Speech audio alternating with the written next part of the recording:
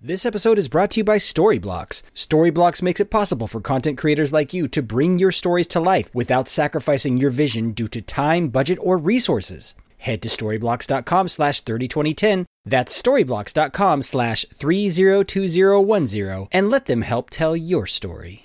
Jack Ryan, Xenomorphs, and I swear to God, this is a new episode of 302010.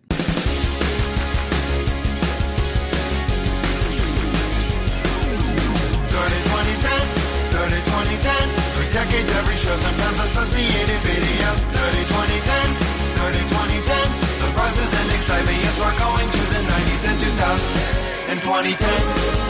On 30-20-10. Hello, everyone, and welcome to 30-20-10, the Laser Time Network's weekly pop culture time machine, taking you on a rip-roaring journey across the best anniversaries television, movies, music, and more have to offer. Hi, I'm one of your hosts, Chris Antista. Who else is with me? On this podcast, men are from Mars and women are Diana Goodman. Hey. And I'm J.R. Rawls, and I was once a sitcom family on your black and white TV. Now I'm off the air. Yeah, pulled from there and dropped into reality. You're lucky I get that. I don't know why I like that show so much.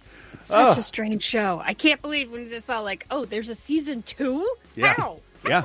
Well, I think it failed on a network and another place to go. Co-funders, that'll do it. Hi, what a great episode this week is. And I swear to God, it's a new episode, even though we'll be talking about earlier franchises. This is so confusing sometimes. Just because we have a later movie that's a prequel and a prequel movie that came later. But They're both prequels. Which, Yes. I don't know. Yeah, no, they are. Of the most recent Alien and Jack Ryan movies we talked about, these are both prequels this week. Jesus. I guess. We'll get into it. We'll get In into different decades. Holy shit. But an exciting one for music and television as well. Got some great films to talk about. In this episode, once again, I got to thank our patrons at patreon.com/lasertime. You can listen to that Conan episode with JR and Diana. And the rest of the Talking Terrific Television guys. We're trying to do something to celebrate Classic Corner's 40th anniversary because it might be the most exciting summer in cinema history. Oh, yeah. June 82, bitches. Mm-hmm. It starts this week, man. And every week it's... Wait, these came out the same day? The same day. Both of these. Really? Man, I put up a bonus time. It was just like, man, is this the most exciting streaming week in history? And it was like George Carlin documentary and Rescue Rangers. And the next week was Stranger Things and Kenobi. Like, what the fuck, man? Am I ever going to go to a movie theater again? And I did, to see Bob's Burgers. So maybe we'll talk about that on a bonus time. Patreon.com/lasertime. $5 supports us all. Give you a bunch of extra stuff. Huge backlog of stuff, including full-length commentaries with people you like from past and present of this show. June 3rd through the 9th. Am I correct on that? Yes. June 3rd through the 9th. We'll be looking at the what came out in 1992, 2002, and 2012, and it is going to make for some interesting discussions because there's some pretty significant pop cultural and newsworthy milestones here.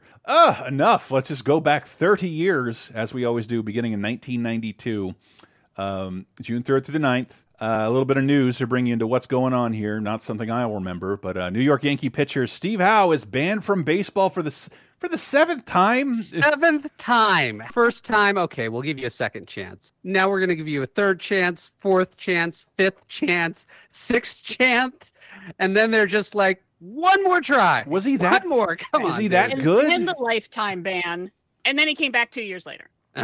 Is he that good? What the fuck?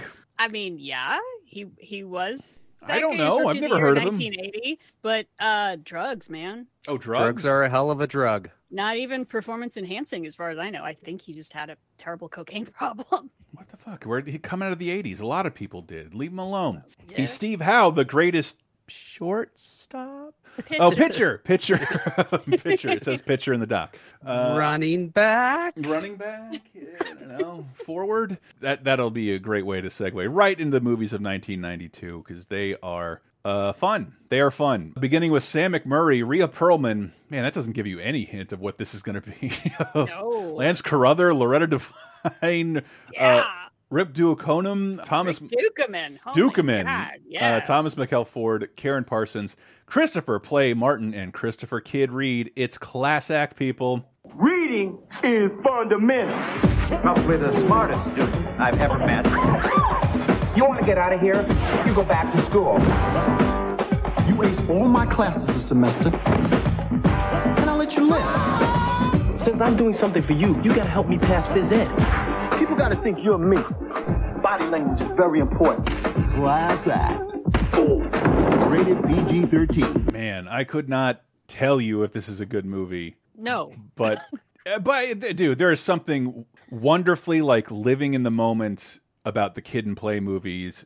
House Party and this being the upper echelon. Yeah, well, this is the only non-House Party yes, that they did. They are such creatures of their time. Yes. You know, this is not a timeless film at all. It is definitely, this is June of 1992, and you can tell it's June of 1992 because this could be made no other time. But they really play exaggerated, almost cartoonish versions of kids you'd find in most 90s films, you know. And it's definitely a heightened reality. This is not like John Hughes High School. Yes. This is, you know, one step away from being a cartoon. It's like 2.5 dimensions. Instead of being 2D and fully 3D, it's like 2.5 dimensions. Yeah, especially because like quite a cartoon, but almost. Some of the clothing contains colors I don't even think are illegal anymore. They're so bright. Colors not found in nature, colors only found in the 1990s. There you go. Yeah. So, yeah, they kind of explained it of like, oh, it's a Prince and the Pauper thing. They accidentally like switch identities. And now it's like, you've got to like get me my high school diploma or else I'll go back to jail. And you have to help me pass PE and maybe I'll be cool and get into this good college. Wackiness ensues. This is not an equal balance of yes, but Kid or Play cuts their hair finally. That's a milestone. They switch their gold tooths. One gold tooth. I don't know. Like this played on HBO in the afternoons like every day. It's difficult for me to tell whether this is good or not. It's just comfort. Class act. It's not very good, but it does have a weird place in history as the first film directed by Randall Miller, who's now the only director to go to jail for killing someone on a set. Huh? On the set. On the set. Which movie? He was responsible for a crew member's death. He was the director of Midnight Rider, which was supposed to be an Allman Brothers biopic starring William Hurt, R.I.P. And they were illegally trespassing to film on a like train bridge, thinking that a train was not coming. A unscheduled train came, and a camera operator was horribly killed. Oh man! Yeah, right. This was only in 2014. I know it. It was surprisingly not that long ago, and I don't really remember hearing about it, but I'm guessing maybe Alec Baldwin overshadowed any news relating to this topic in my brain. Well, I mean, it was obviously a hell of a thing at the time, and the fact that, no, he pled guilty and took the rap, and he did all of 2 years and was fined and blah, blah, blah. That's still like kind of a lot for, you know, involuntary, like manslaughter or negligence. Yeah, it was involuntary manslaughter. I think so, yeah. 2 years? 2 years. Wow. He's like, no, and like a lot of probation, like so he'll go back if he ever does anything bad. 2 years seems like not all that much for getting away. Yeah. I guess I'm just thinking the fact that John Landis still walks free. Yeah, adjusting for Landis, it seems like a lot, considering no one else ever gets prosecuted for this. I think if it was a major studio, he probably wouldn't have received any punishment. There'd be some cleaner there. Class act there. And if I may channel Larry King, class act, one class act. Anyway, moving on to the #1 movie at the box office, Richard Harris. Forgot about James Earl Jones in this. Jay Freeman, Polly Walker. Also forgot about Sam Jackson in this movie, looking older than ever 30 years ago. Ellen Geer, James Fox, little baby Thora Birch. Thora Birch. The first time I can remember seeing Sean Bean, Patrick Bergin, Ann Archer, and Harrison Ford at his most pointiest. It's #1 at the box office, Patriot Game. Get down! From the shadows of secrecy. There's never been a terrorist attack on American soil, Jack. To the light of day. I'm after the man who tried to kill my family. From the outposts of terror. He's never gonna let us go, is he? To the closeness of home. I don't care what you have to do. You just get him. Based on the best-selling novel. Come on! Harrison Ford. Patriot Games. The games begin June 5th. Rated R. You are Ouch. fucking liar, James Earl Jones. There have never been foreign attacks? Even then, I could name a couple off the top of my head. But yeah, There's the LA Times bombing. There's the Haymarket riot. there's a couple instances in pre-World War II America. But yeah.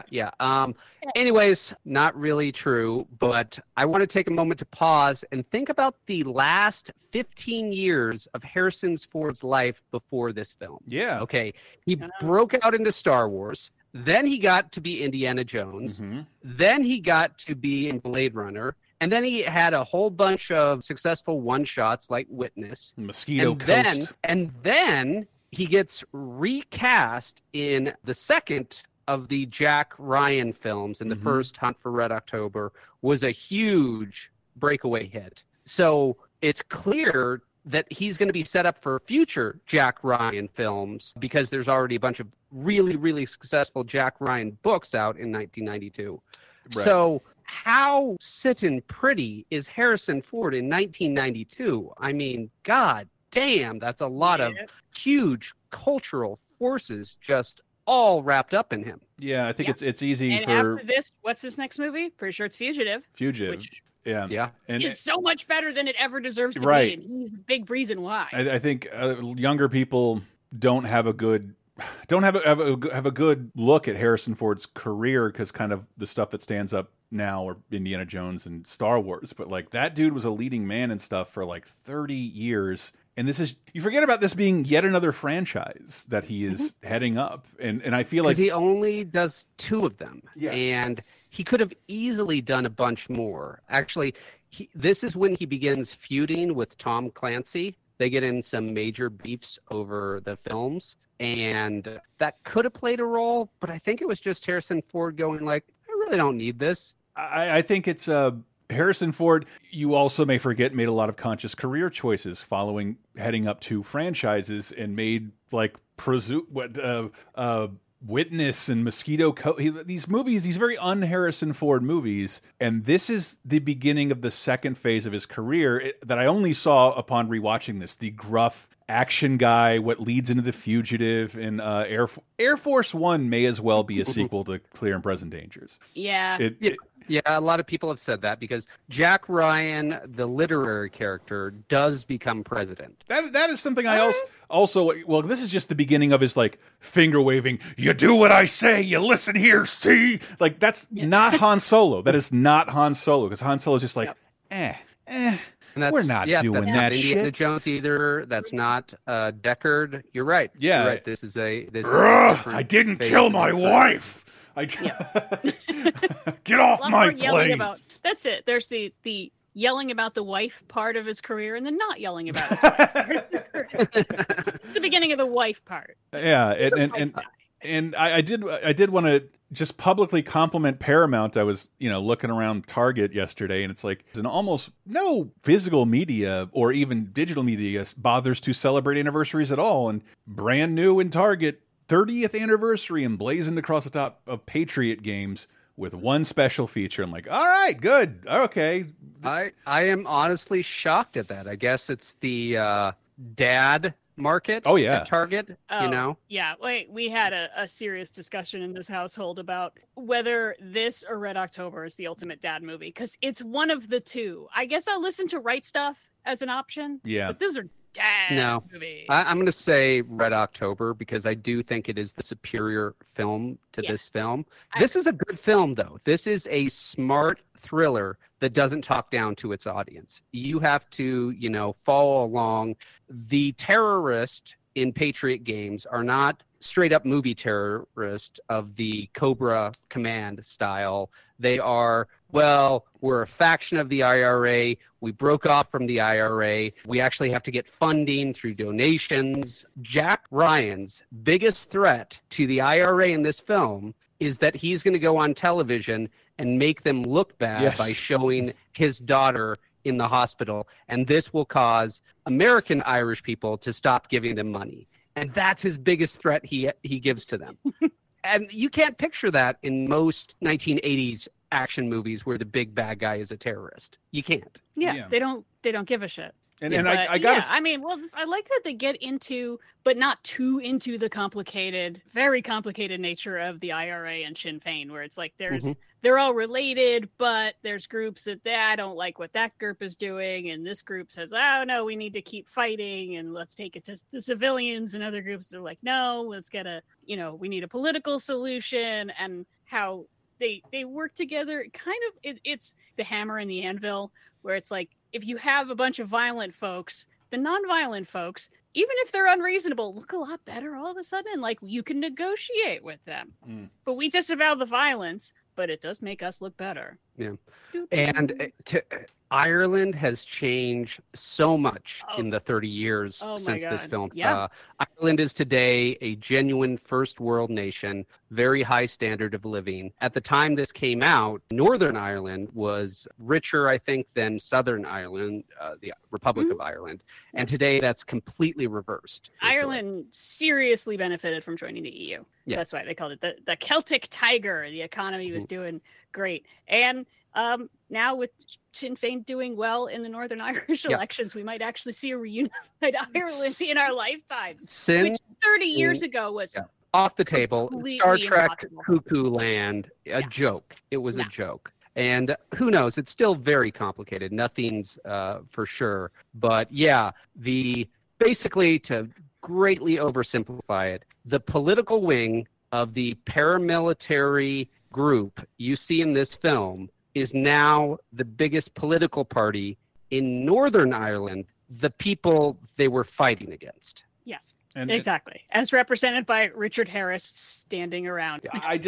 I am not a fan of these movies. I'm finding out as watching this, like, it's just I don't know. It's just at least Harrison Ford's a little more of an action hero than other Jack Ryans that I'm watching them in the 30-20-10 row. So I've seen Hunt for Red October and Sum of All Fears most recently. Yep. What's a complex thriller you enjoy, Chris? None. Okay, No. there you go. Then this is not your film. Maybe like a 13 Days or something like that. But they're not comfort watches for me. And I watched this a bunch back in the day, being a little kid, having no idea what's happening. But I'm still. This is probably a good JR question, because I think this is our second Jack Ryan movie in a row, and it's just like, I'm still like, all right, you don't have any Arab cliche terrorists. But is that maybe more to do with when the books they're adapting were written?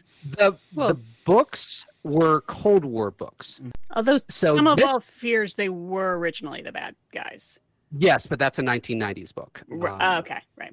Right. It was, I think, written after this point in 1992. The breakup of the Cold War completely derailed the Jack Ryan series, because it was completely designed to be a Cold War thriller, and suddenly there is no Cold War. Right. And that's when he started branching out and had Arabs be the villains in Sum of All Fears. But at this point in 1992, Patriot Games is a prequel to Hunt for Red October. And I think that's shown in this film, because this film, the Soviets are still a going concern, and Jack Ryan is lecturing at the Naval Academy. So right, but there's mention that, like, he was in the CIA and then he comes back in. Yeah, I think it's not. That's what technically leads to my next, because I was reading there was some the trouble. book is 100% a prequel. The book, The Patriot Games, was set in 1982 and 1983, and which works for the Troubles in Ireland. That is like some of the worst years of the Troubles, which, again, echoing through history, right now, the UK government is really wrestling with how to deal with a proposed amnesty for people who fought on the English side of the Troubles and the Irish side of the Troubles. And they're fumbling around with it 40 years after the novel was set. And I believe behind the scenes there was some issues with the rights of this book, and they were just going to jump right into Clear and Present Dangers. And it did make me glance at, like, what the fuck is the timeline here? And I think for the movies, it doesn't really matter. Like, no Jack Ryan movie follows another, really. Not really. And they'll explain it at the beginning. Does he work for the CIA? Did he used to work for the CIA? Well, yeah, they explain it generally at the beginning of what is his job. And this, he's basically a civilian again? Still question mark? Because Hunt for Red October, he was basically a civilian who got roped into this, and this is like, yeah, he's a civilian, and then he gets, he accidentally saves a member of the royal family from the IRA, and now this faction led by the bad guy from Sleeping with the Enemy is like super pissed about it. I take it back. Sum of All Fears was published before 1992. So the publication order is Hunt for Red October, Patriot Games, Cardinal in the Kremlin, which has never been filmed, then Clear and Present Danger, then the Sum of All Fears. Gotcha. And then Jack Ryan, The Amazon Adventures on Earth. And I don't know. The Jack Ryan Amazon series is a reboot, so it's taking the entire series and just mixing it all up. So who knows? Okay, I'm sick of trying to figure this out. Let's just talk about this movie. And as a kid, I think it's a nice and clean, action-y thriller. Yeah. A couple little action set pieces. They're talking about geopolitical stuff in a way that makes you feel smart, even if you don't know what the fuck they're talking about. Sean Bean gets killed at the end, setting up decades of that same thing. What do you want? Now I want to know, what is the first time Sean Bean was killed? Yeah, he's definitely had a bunch of stuff before this.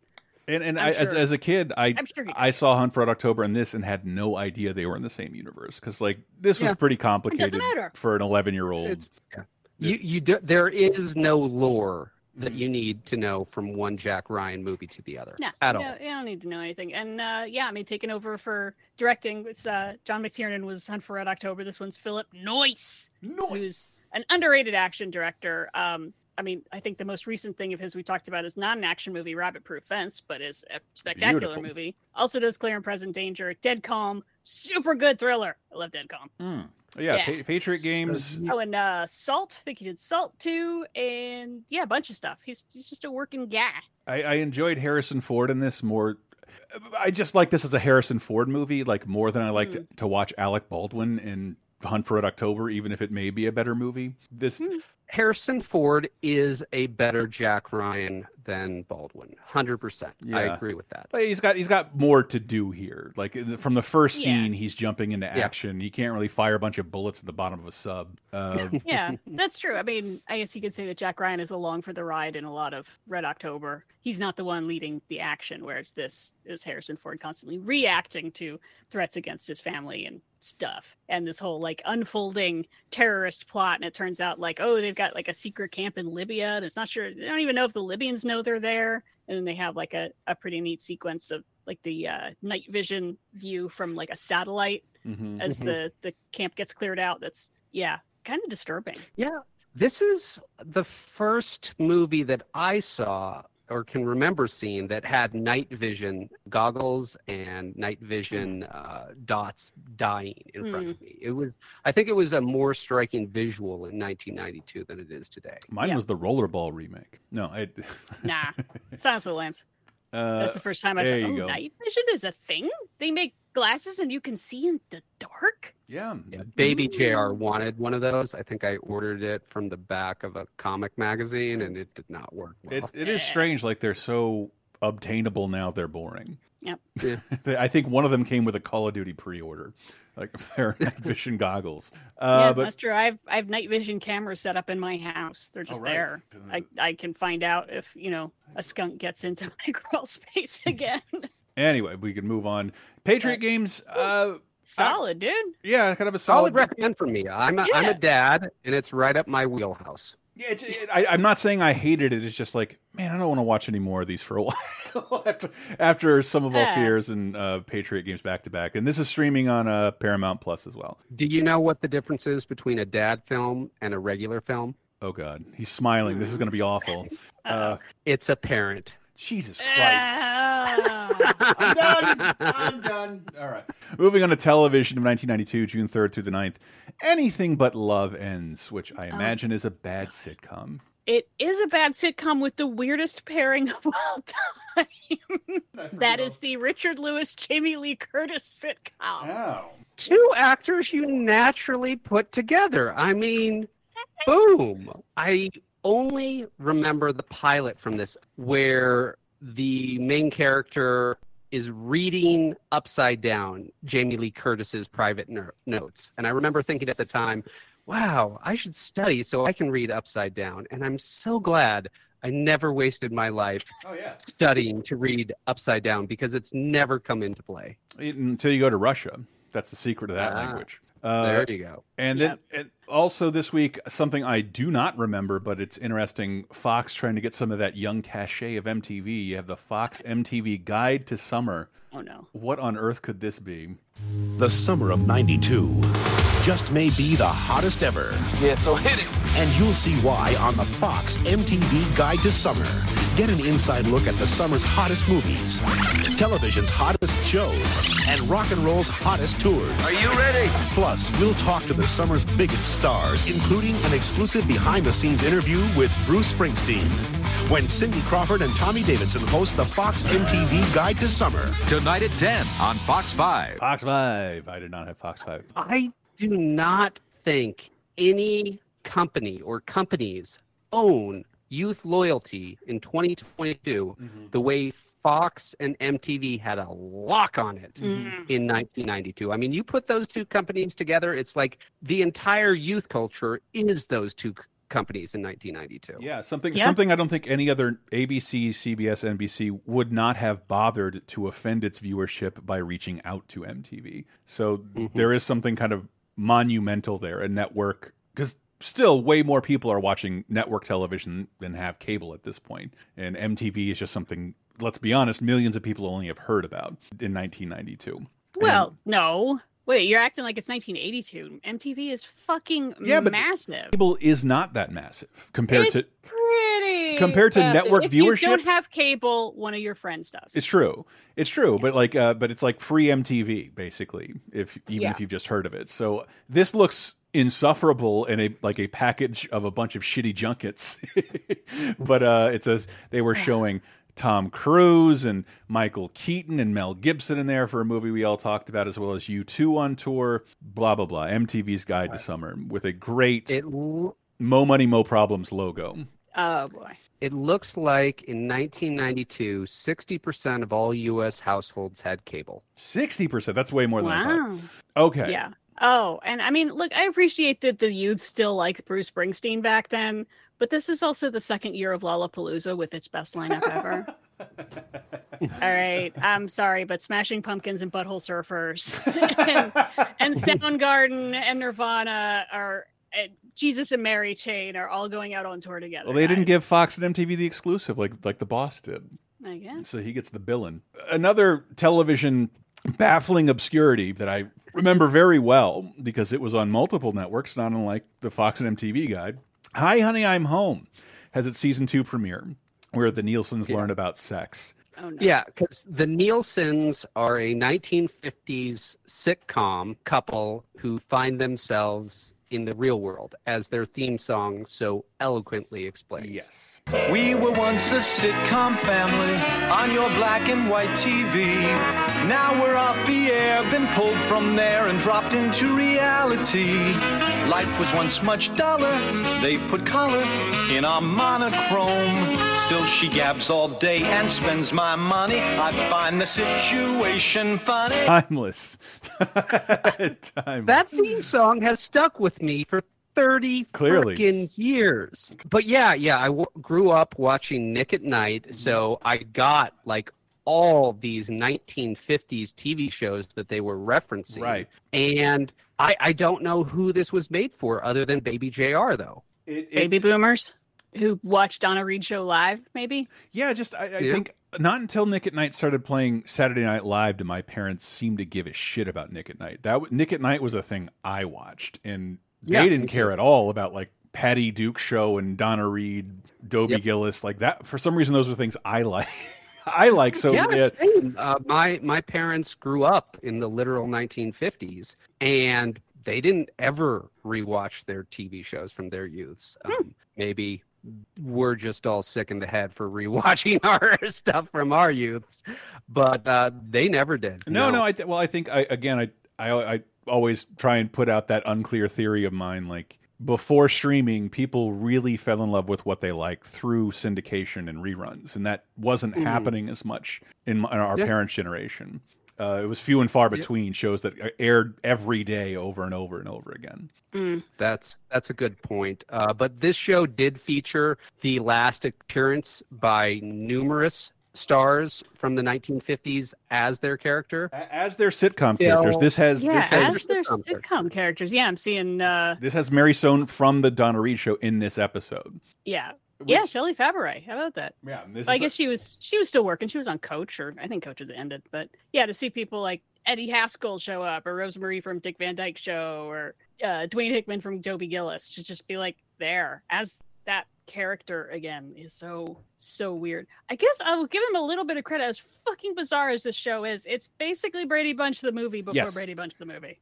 And same premise. It was like it had Nickelodeon marketing it heavily at me. And the first season was aired on ABC as well. I think occasionally in TGIF. Yeah. And this was the first TV show to air on network television and then immediately be rerun on cable television. They called it instant reruns. Yeah, kind of like the only thing I can think of is like Family Guy for years would air on Sunday, or like Sunday on Fox and the next Sunday on Adult Swim. That's what this was doing. And I think this is Nickelodeon only as from here on out. It's last season, but it was surreal and it's very memorable. And I remember the show as well.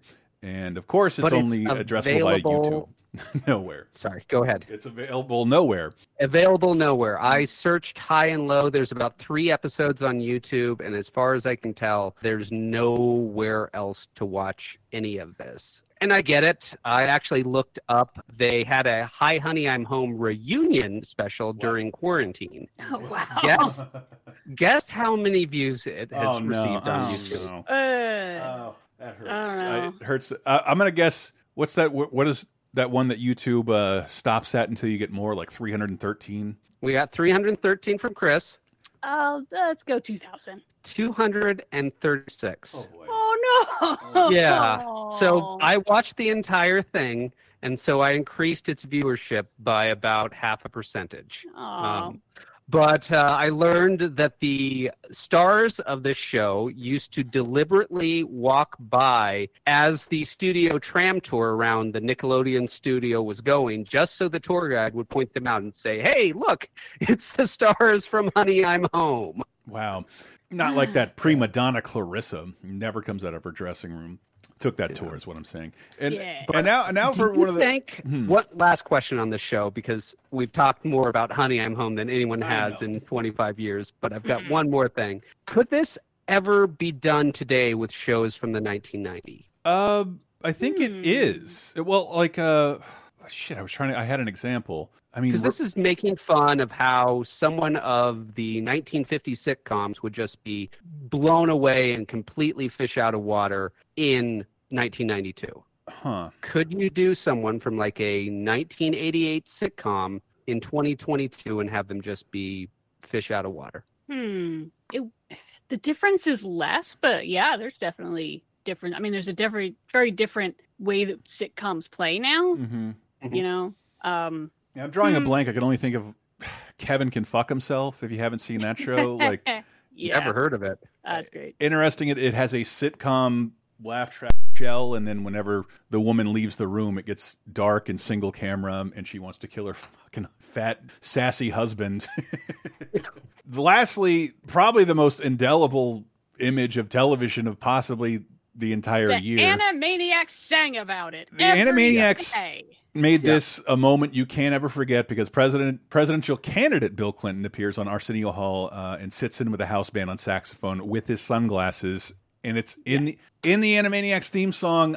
I think that has given this legs for generations just by being in that theme song. Definitely for kids at the time and generations later. Like, they know Bill Clinton played the saxophone, and they've probably seen the clip where he plays Heartbreak Hotel on Arsenio, and Arsenio's freaking out, and the audience is freaking out. Every boomer in the country is freaking out, because I hate to steal a line from Dennis Miller from back when he was funny, but he was like, he can actually do something. He has an actual skill. And if he could speak Spanish, I'll fuck myself. Yeah, it's the first time a presidential candidate seemed to have any sort of personality or ability besides standing and smiling and giving off good vibes. Interest outside of politics. At least now you see like Joe Biden with a bike helmet. Yeah. I am really coming to realize that 1992 is 100% the first modern election. It's the first election where I'm seeing things that could happen today and be news. I'm seeing the 24-hour news cycle at work, and I'm seeing candidates try to connect with pop culture and try to fight against pop culture. And it's today, in a way that 1988 wasn't. I cannot imagine a pre-Bill Clinton candidate playing the sax. And I know that seems tame because Harry Truman played the piano. There's plenty of other instances, but Bill Clinton deliberately went on television. Look at me. I'm cool. No, it's like if you cool. He's appealing to a younger audience, a more diverse audience, and this is virality. This is a viral moment. It's something he is creating. What do you remember about Michael Dukakis running against George H.W. Bush? He was in a tank, and he looked very dorky in it. The tank, and that was something Bush would never have to stoop to. What really is happening, I don't think any presidential candidates had been on late night talk shows at least not since the 50s, or when you could sit down and talk to Dick Cavett uninterrupted for an entire hour. Yeah, and if they did, it was Tonight Show. Yeah. Arsenio is the hip young up and comer. Yeah, it's what the youth of today are talking about. Get out of here, Grandpa Jay Leno. But yeah, I mean, between this and doing a town hall on MTV where they ask him about gays in the military and ask him what kind of underwear he wears, and important questions like that. Briefs. That was another thing. It was like, big deal. It was a big deal. He shouldn't have answered such an inappropriate question for the president. Yeah, it's astonishing how many things Bill Clinton said during this campaign that conservatives thought, like, this should ruin a man. Such as this little moment that would go on to air quotes haunt Bill Clinton. But here's the deal. When a politician says something, if you're in politics, the cynicism about politicians is so great, people thought, well, this guy calculated this whole answer, and he calculated it so that he thought, well, maybe you won't burn me quite as bad if I say I didn't inhale. That's the dumbest thing I ever heard of. They asked me a question I didn't know they were going to ask, and I gave an honest answer. And that I didn't inhale was a nervous afterthought. I was sort of laughing about it after 22 years. Yeah. I mean, that's all that was going on. I just sort of laughing in my mind about it, but I got beat up about it because everybody thought I calculated this answer. Maybe I should be more calculating than I am. When you see that maybe, Bill. Should I turn the folksy up 14%? I think I will. Remember back when that was the most controversial thing I ever did? Made a joke about marijuana. Yeah, a joke about marijuana, and there was also so much stuff about, like, did he dodge the draft for Vietnam? Right. And it kind of bummed me out that he never just said, fuck you, I did. I ain't fucking going over and getting fucking killed. Why don't you ask Bush Sr.'s son what he did? Yeah. After that, finally, I think that might... No, I don't want to say that's the last time Vietnam was an issue in an election, because 2004 No, that's... exists. Yeah. Swift boats! Yeah. And, God damn it. But, Bill Clinton he's so folksy. He's not calculating. Yeah, I don't know if this swung the election, but my parents were voting Democrat, and I forget who he was running for the nomination. Was it Jerry Brown? Yeah. And there were a bunch of people. There were a bunch of people. I mean, some of them, like Paul Tsongas, I'm sorry. My parents were in, like, the Jerry Brown camp, and then slowly but surely, we're a Clinton family. Whatever you say, Dad. And I don't know if this is the breaking point, but it was goddamn close. So anyway, moving to the Vidya Games of 1992. You want me to play this? I've heard this clip so many times. I do love it. Yes. And I love the clip. It's going to mention the game that came out this week at the very end, but I do miss original animation and voice acting in video game commercials. Hey kids, it's the Golden Joystick Award! The most unsportsmanlike conduct on Game Boy. Bart versus the Juggernaut! Yes! The best superhero performance on NES, Bartman meets Radioactive Man! Yes! The best performance on SNES, oops! Bart's Nightmare! I don't believe it!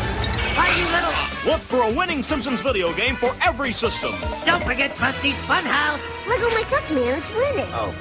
They're advertising like almost 36 games in that commercial. Because that's how many Simpson games we're going to talk about before the end of this year. Yeah, I mean, it was incredible. Such a force in 1992. Every system had a different game, and then they'd occasionally get ports of the other games. And he opens his jacket, and the one that had the biggest multi-console launch is Krusty Super Funhouse, which is out this week, and very, very, very, very technically the best Simpsons game on consoles. I was going to say that. It is 100% the best Simpson game on consoles. In that it was created as not a Simpsons game and then retrofitted. It's a Lemmings style game. There's rats that march forward, and your job is to get them as Krusty into the extermination machine. It's very tangentially Simpsons related. There's a bunch of quality of life improvements that I don't know what 1992 was thinking. It doesn't tell you when your health is going down. You just have to kind of memorize how many hits you've got. And I remember exactly when Krusty gets hit by something, he goes, whoa, whoa. And then if you get hit too many times, you die. But you don't have a counter to just go, okay, that's how many things. It doesn't tell you how many rats are left to kill. And it's just like, really? Just put that information there, video game designer from 1992. Come on. And we also have Thunder Spirits out this week. Perhaps the game I'll award with the most unnecessary words in it. Gary Kitchen's Super Battle Tank, War in the Gulf. Thank you, Gary Kitchen. That's really the whole title. Yes. That's the whole title. Yeah. I mean, this is not that far away from the Gulf War, guys. I mean, it's basically like a major Ukrainian war game coming out next year, which I don't know. Maybe they'll do that, but I kind of doubt it. At least not one focused towards kids. Because in 1992, this wasn't a PC game. It was only Super Nintendo. And that's a kid's market. So it seems a little weird to me. And it has literal tank controls, which is not something I think kids enjoy. It's kind of slow for a Super Nintendo game. And the first of, I think would become a franchise, The Legend of the Mystical Ninja is out this week. Is that Goemon?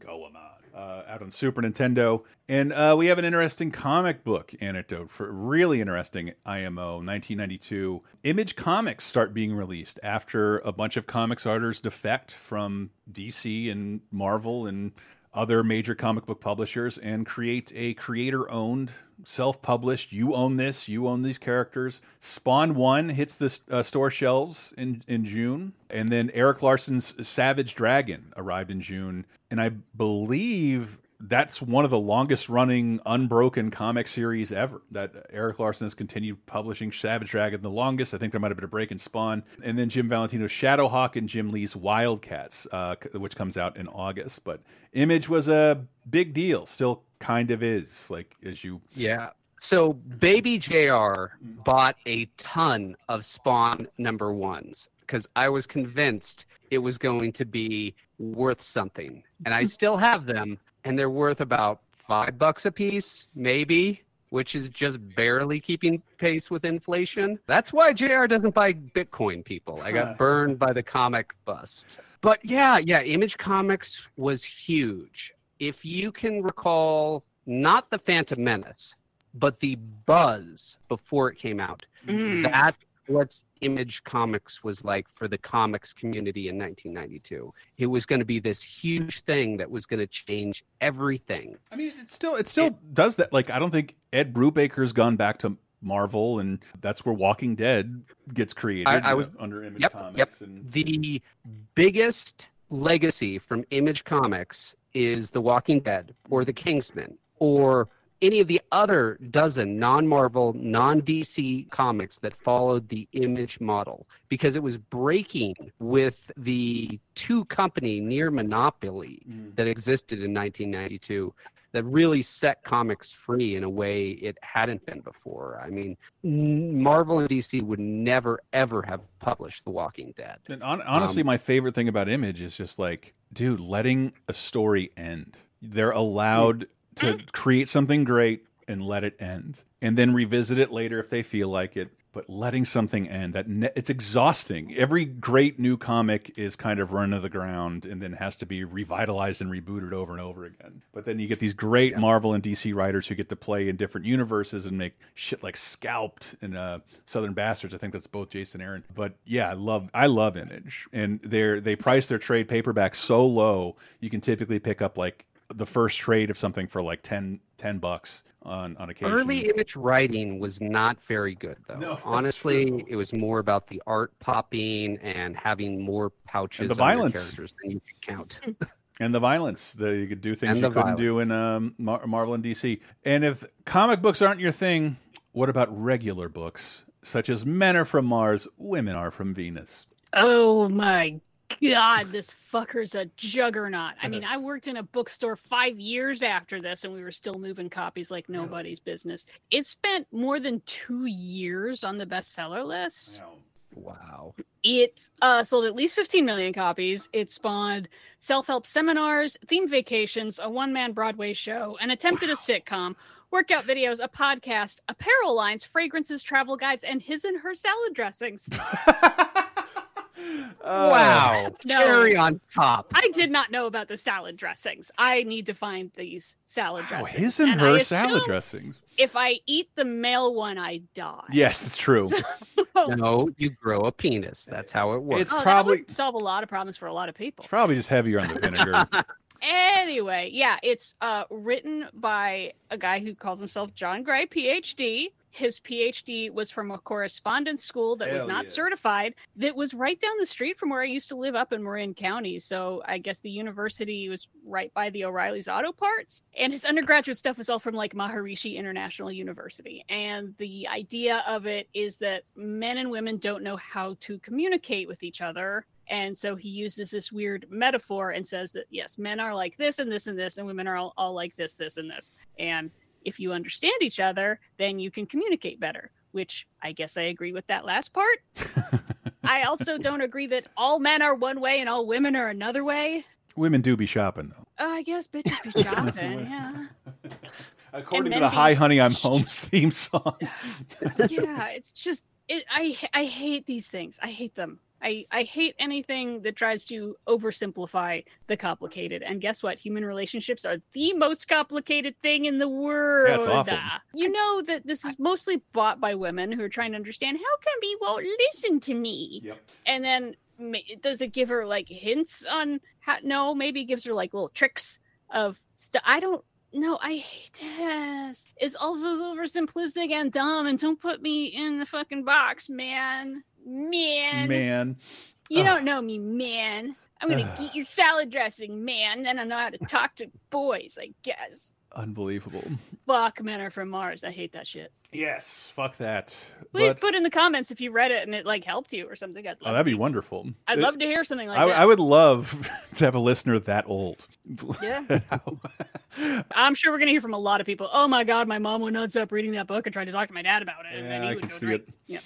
But once again, I don't like to make stereotypes about gender, but women are down for self-improvement and men are taught to believe they're born perfect. So just, I don't know if no, the only thing wrong with you is it could be fixed by lifting weights. Yes. Or getting or being a millionaire. Yeah. And anyway. That's really your problem. 1992 music, June 3rd through the 9th, Jump by Criss Cross is still #1 and is kind of, I'll be honest, nearing exhaustion. By the time the summer ends, even kids don't want to hear the song anymore.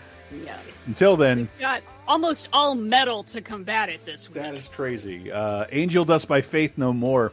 The Crimson Idol by Wasp. What's that an acronym for? I forget. I think it's not good.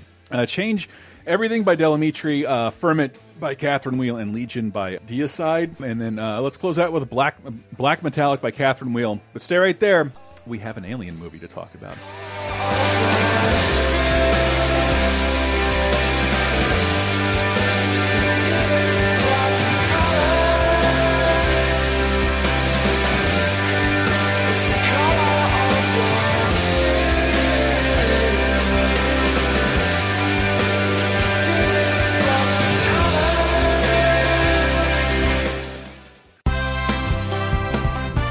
Are Are you a content creator like the good folks here at 30/20/10? If so, I don't need to tell you how time-consuming it can be to go searching for that perfect video clip, image, sound, or piece of music to put the finishing touches on your latest project. How nice would it be to have a huge library of royalty-free content at your fingertips? Well, I have good news. Storyblocks is here to help creators like you bring all your stories to life without sacrificing your vision due to time, budget, or resources. Storyblocks gives you access to a huge, demand-driven library of 4K and HD footage, After Effects and Premiere Pro templates, music, images, sound effects, and more to give you everything you need to bring your stories to life. Assets are royalty-free, so you can use your downloaded content anywhere for commercial and personal use. Their unlimited all-access plan includes over 1 million assets in their library, including things like the background music you're hearing in this very ad.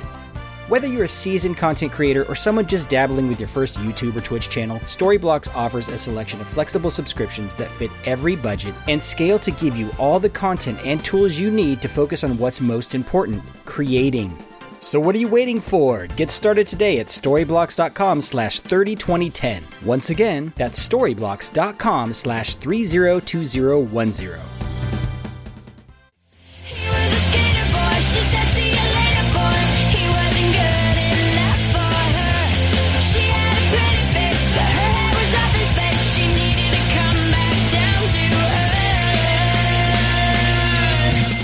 Coming into 2002 with Skater Boy by Avril Lavigne off of Let Go, her debut album. Oh boy. Boy, were my punk rock friends pissed about this, and it seems like nothing now, but like, oh boy. I loved it at the time. I thought it was a very fun, poppy song. Well, yeah, but it's like she's taking on this punk aesthetic, but she's this little Canadian girl, and oh, she's such a poser. It wasn't, yeah, Man, it wasn't so... I really thought she would be a flash in the pan. I'm shocked she's still around. Yeah, okay. It wasn't so much co-opting the style. Then they then interviewed her, and what do you think of the Sex Pistols? And I think her quote was like, "Who are the Sex Pistols?" And like, you. These are for my women punk rock friends. Like, you bitch. Oh, I hate her so much. Who were the Sex Pistols? Anyway, music of 2002, June 3rd to the 9th, also include new releases from DJ Shadow with The Private Press. We also have Storytelling by Belle and Sebastian, Thought for Food by The Books, Electric by Jack Ingram, Cookie, the Anthropological Mixtape by Michelle and Dicky Ocello. That's a lot of syllables. Details by Frau Frau, Diddy Vegas, the self-titled debut. Life Goes Dirty Vegas. Oh, Dirty Vegas. Life Goes On by Donald Jones. Suicide Notes and Butterfly Kisses by Atreyu. Under the Influence by DJ Quick. And Warriors of the World by Man of War. A little metal squeaking in there. And Foolish by Ashanti is still #1. Still #1. And it's going to be #1 for a couple more weeks, and I can't fake it. And then what's a Plancet's pretty funny, but it's also #1 for so long. And a little bit of news to bring you into the wonderful world of 2002. On June 6th, a near-Earth asteroid explodes over the Mediterranean Sea between Greece and Libya. I don't even remember this. Yeah, this was 26 kilotons. That means picture 26,000 tons of TNT exploding. And, yeah, it didn't affect anyone. Oddly enough, we get occasional happenstance like this. There was a comet that hit Norway and killed no one. So far, there's not been a single recorded fatality from a comet in all of human history. Man, I want to be the one. I want to be the one. Or asteroid. Wait, Kamchatka, or what's it, the big explosion? In Russia in 19-something, it didn't kill anyone. Oh my God. Well, I guess there's like 4 guys out there, so who would know? Man, I bet I will be the first person killed by a comet, but it'll be the fucking cleaning solution of the reindeer. Also, 20 years old this week, in internet memes, Oolong the rabbit balancing stuff. I have no idea what you're talking about, so here's a picture of a rabbit with a pancake on its head. Okay, now obviously this is how you communicate. Yeah. Yes, these are memes. Yes, I can. What do you want? It's a very cute little rabbit, and he balances all kinds of shit on his head. But a pancake is especially cute because he's got a little pancake and it's a hat. Oh, let's get into movies of 2002. June 3rd through the 9th. Some of All Fears is still #1 at the box office 2 years from the debut of Patriot Games. Neat. Also out this week, Jeremy Sisto, Anna Faris, Angela Bettis, and May.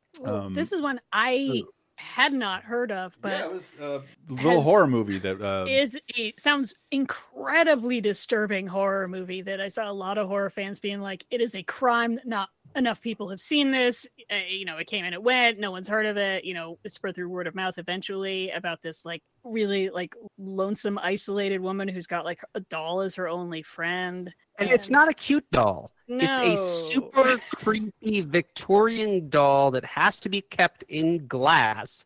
And her mom gave her this as a child to make her feel better and didn't allow her to play with it. What? Yeah, she was trying to make a horror movie, apparently, Mom. No. Yeah. Good job, horror movie mom. Keep it in mint condition, dear. It might be worth something someday.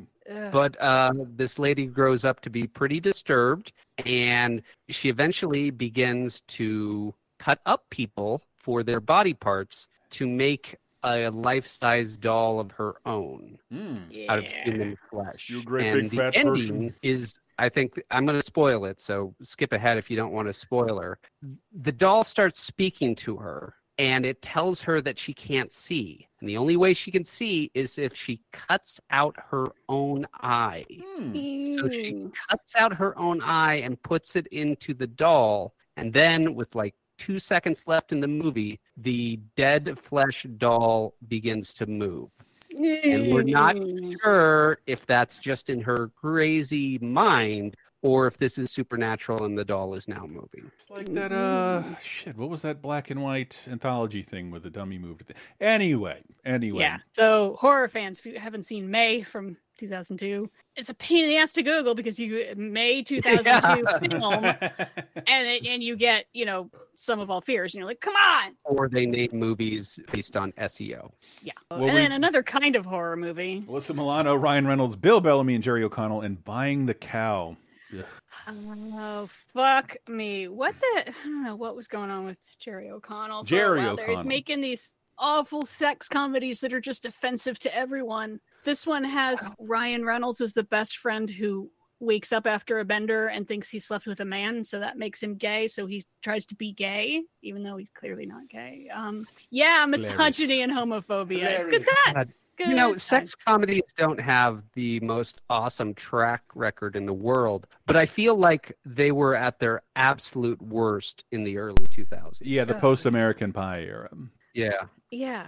It's like, why you gotta be offensive about this? Like, I would love for some other killjoy feminist, because I'm sure shit not gonna do this, but to do a contrast and compare of Buying the Cow and Tomcats. And to see which one will end the earth faster. I was this trying. is less well known, but Tomcats is. I know what you're talking. So offensive. Yeah. And just not funny. Like, you can be offensive if you're funny, but you just don't. Fuck all y'all. Wasn't important back then. And man, perhaps the oddest duo pairing in cinema history. Jesus. Yeah, but we're kind of back into Tom Clancy territory, but with just the worst people involved. Daniel Sunjata, Brooke Smith, John Slattery, Gabriel Macht, Peter Stormare, Kerry Washington, and then the inevitable duo, Chris Rock and Anthony Hopkins, fast friends in the movie Bad Company. To prevent a catastrophe, and the only operative who can help me has been murdered, which leaves us with only one option. My twin brother was CIA. We need you to stand in for him. So when do we start? Now. From producer Jerry Bruckheimer. Rise and shine, Mr. Hayes. What's wrong with you? And director Joel Schumacher. Hopkins. Don't shoot the bomb. Rock. Don't shoot me either! Bad Company. Rated PG-13. It's not just that Chris Rock has a twin brother. It's that he has a twin brother he doesn't know about who gets killed. And then he, who was raised in the ghetto, has to become part of the CIA and then use his street smarts for spying. Oh, God, why? Why? Why are any of these people doing this besides... I mean, Paycheck, I'm sure, is quite wonderful. Well, and just Chris Rock is following that Eddie Murphy trajectory. Like, you're right. This is just kind of 48 hours, but terrorism. Yeah. And just took a bunch of roles like this, and this maybe is probably biggest Hollywood paycheck, and then sort of like, fuck it, I'm just going to do like Kevin Smith movies and write my own shit. in hair documentaries. Yeah. Yeah, just start writing your own shit. If this is what you're doing, take one of these. You probably got, I don't know, $8-10 million off of this. Yeah. Go do what you want to do. I mean, I guess the only thing that's even a little bit interesting is that this has a scene filmed in the World Trade Center, and it's the last large production that ever shot there. Wow. Huh. But that also tells you how film had to be that. Yeah, how long was this in production, and they held on to it a little bit because terrorism and this time they're Serbian, I guess. Yeah. Or how many potential reshoots they had to do. Yeah, it sounds like there were a bunch of those too. 10% on Rotten Tomatoes. Yeah. Oh Lord. And a Joel Schumacher film. The critics' jokes write themselves when you have the word bad in your title. Yeah. You're just teeing it up, honey. Yeah. And then, but the bigger movie of the week. Okay. All right. Angus McFadden, Shirley Knight. Oh, God. Fionnuala Flanagan? That's not a real name. Close enough. Maggie Smith, James Garner, Ashley Judd, Ellen Burstyn, and Sandra Bullock. Divine Secrets of a Yaya Sisterhood. Get ready to celebrate 3 generations of laughter, friendship. I'll knock you into the middle of next week. I will kick you. And secrets. What are you, some kind of saint? That's me. That can only be shared between mothers and daughters. I am so tired of her tantrums. The Divine Secrets of the Yaya Sister. Man, I'm getting to see the trailer, and I just want to point out all over it, America Online keyword Yaya. That's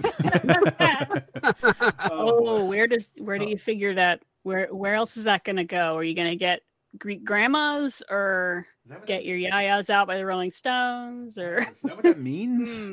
Somewhere else I entirely. have not seen this, so that's what Yaya is grandma?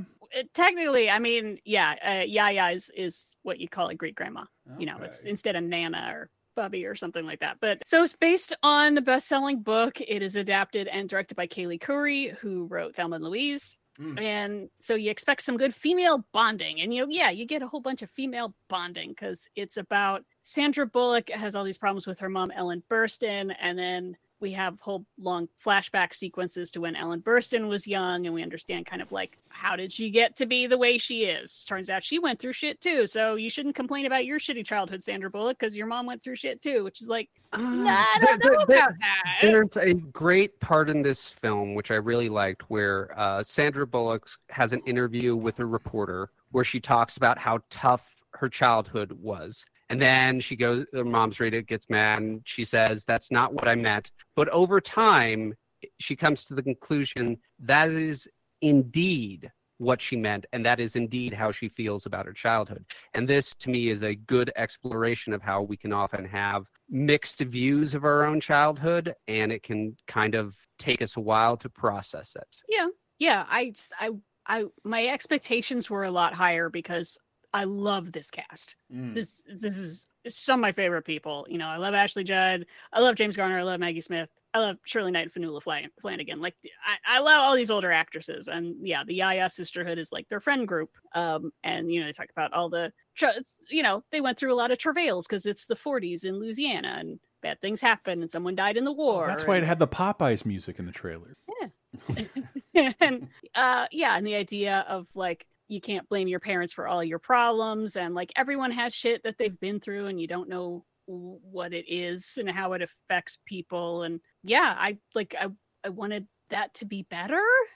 It just I just was not feeling it. It felt way too shallow for me, and I was bummed because I thought like, well, this is some heavy chick flick territory. I definitely got to lean into this one, and so far every heavy chick flick that I've made myself watch, I ended up really enjoying. Like, dude, go watch Fried Green Tomatoes over this. Come on. That was way more interesting. Where Sandra Bullock's all about Steve, her finest role. There's even in that, there's stuff to take out of it, I guess. Just first person ever say that. More. There are so few of these like heavily female-led movies about mothers and daughters and intergenerational trauma. Like, come on. Released in the summer up against Attack of the Clones. Yeah, this is your at bat, man. You gotta hit a home run. I'm sorry, you have to for us. But no. Yeah, not for me. Divine Secrets, the Yaya Sisterhood. Sorry. All right. Well, I'd rather move on to television as well because I didn't get to see this. But what I did see, despite not being able to believe it whenever they were promoting it, June 3rd to the 9th of television, Crank Yankers debuts. And I think I remember stupid show. Adam Carolla promoting it on I think it was Dennis Miller Live. He's like, "What do you got coming up?" And he's like, "When I got this show with prank calls with puppets." He's like, "What?" That's not a real thing, and it turns out to be one of the more enduring franchises. I think it's been rebooted 2 or 3 times on several different networks. If you didn't see the Paramount Plus commercials, they're using Crank Yankers puppets to promote this service because it's Crank Yankers keeps coming back. It's been on MTV. It's on Comedy Central, then it goes to MTV2, and then back to Comedy Central, and then back to online. But fuck me if it's not funny. So stupid. Yes. And I generally feel bad for anyone who has to answer the phone for their job because I've had to do that, and it sucks. That is one of the things. I do have a problem with embarrassed humor where it's regular people, and the meanness is in the theme song. We'll have fun at the expense of others, maybe even their mothers. Come join the Crank Yankers tonight. Yeah, but I don't know. Even in 2002, I wasn't down for that. Yeah, but they have so many good improvisers and comedians come on, and then they reenact the call to have something visual. They reenact it with a bunch of Muppets. Sure. Why not? The combination of things makes no sense to me. And yet it's fun, but it's so stupid. It's wonderfully it's not something stupid. I can binge, but every time I just see it and God damn, I think Tracy Morgan is there right off the bat. Oh my God, Special Ed. That's a puppet that doesn't get to come back anymore. Ooh. I believe Jim Florentine's guys. Jim, it gave people who were becoming famous for prank calls a venue to do that on television, which is kind of crazy if you think about that. How do you put prank calls on television? Yeah. And it was something. Come on, I did it as a kid. I did prank calls all the time. And some of it tragically is I want to call this girl, but I can't do. My friends are pushing me at a slumber party, and I can't do it, and then I have to turn it into a crank call. I saw that happen so many times, so many times. The closest I ever came to a crank call was looked in the phone book. I called George Washington. His name was George Washington, and I called his number. And I was like, "Is this George Washington?" And he said, "Yes, it is." And then I didn't have anything else to say, so I hung up. We prank all the time. 8675309 was a number that worked in my area. Poor bastards. I would change my phone number in a day. We'd be drunk at 2 in the morning, and they'd answer, Jenny! They would still answer. We would call the Walmart's customer service department and complain about things that never happened. We would prank call Popeyes to get free food. Tons of prank calls. Yes. I ordered the beans and rice, and it was all rice and no bean. Maybe one single bean. And it always worked. It was a pain in the ass, but you get free food. But Crank Yankers, surprising longevity. Yeah, I tended to do me and my friends would, just have way too much caffeine. And we tended to call a number that spelled something out and then tell them that. Oh, we also, oh man, in the day. Do you know that your phone number is 444-BABE? In the like, no, I did. We leave them a message hi, no, we're just calling to tell you that your number is 821-SLUT. So you can tell people when you give them your number that it's 821-SLUT. And they thought that'd be easier for you. Yeah. If you want to make a montage of me as a terrible human being or a kid, and we all did this back in the pager days, there was this one payphone that we discovered. You hit 0, the operator picks up. You curse her out until she hangs up. You get free phone calls. So there'd be a line of kids at this payphone just yelling, berating, let's just say usually a female operator, say whatever you can to make her hang up. And then you get a free How does that work? I don't know. I mean, it was the only. It was set up so that if the operator hangs up, it was one payphone. Free phone call. It was a malfunction. They fixed it eventually, but it worked for fucking. It worked the entirety of us having pagers. Oh Jesus! Crank Yankers, anyway, Crank Yankers, fun stuff. Kind of in my opinion, the only funny thing I've seen Adam Carolla do. Yep. His Bertram character. Anyway, also on TV this week, Friend or Foe debuts with a question mark. The hell is that? Yeah, it aired for less than a year and it has over 100 episodes. What the fuck? Game show or soap opera? Game show. there you go. 3 teams of 2 strangers attempt to persuade their partner into sharing the winnings instead of stealing it for themselves. So, it's Prisoner Dilemma, the game show. Don't even understand. What about Russian Roulette? That's a show that debuts? Yes. Yes, it's another game show. 4 players in a 6-panel roulette board, and if you get a wrong answer, you drop out of the game. Literally, you drop. I'll call this merciful. I hated. Celebrity Deathmatch ends this week. Again, really so stupid, but often very. It worked for me when I was young. Probably by 2002, I wasn't into it, but yeah. I think late it's awful. 90s, drunk at college, watch Bill Gates fight Michael Flatley, the Lord of the Dance. Yeah, that was hilarious. It's like Claymation guys, come on. It's like a GameFAQs forum turned into stop motion animation.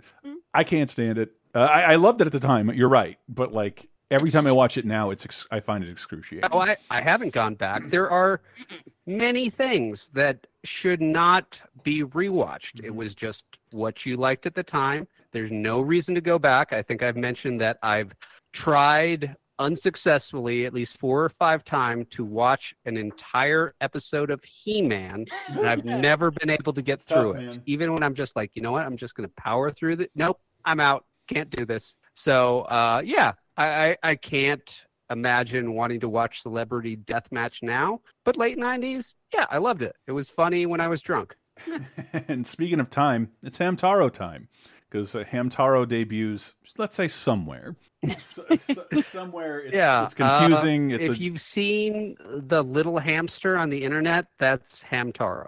Yeah, he's so cute. I didn't know that it was like a manga and like anime for stuff. kids. Just like, oh look, a cute guy. It's for kids, and it was a genuine Japanese show that gets translated to network television. It's simple. It's little hamsters going on their big adventures. I mean, that's an easy market for kids, I think. I already love it. I think it was over in Japan a while ago, but also big debuts that I know fucking nothing about. Kim Possible debuts in 2002. Oh, so yeah, Kim Possible is a teenager who is also a spy. And most episodes have 2 plot lines. It's Kim being a super spy, solving super spy issues, while she deals with her ordinary home life at the same time.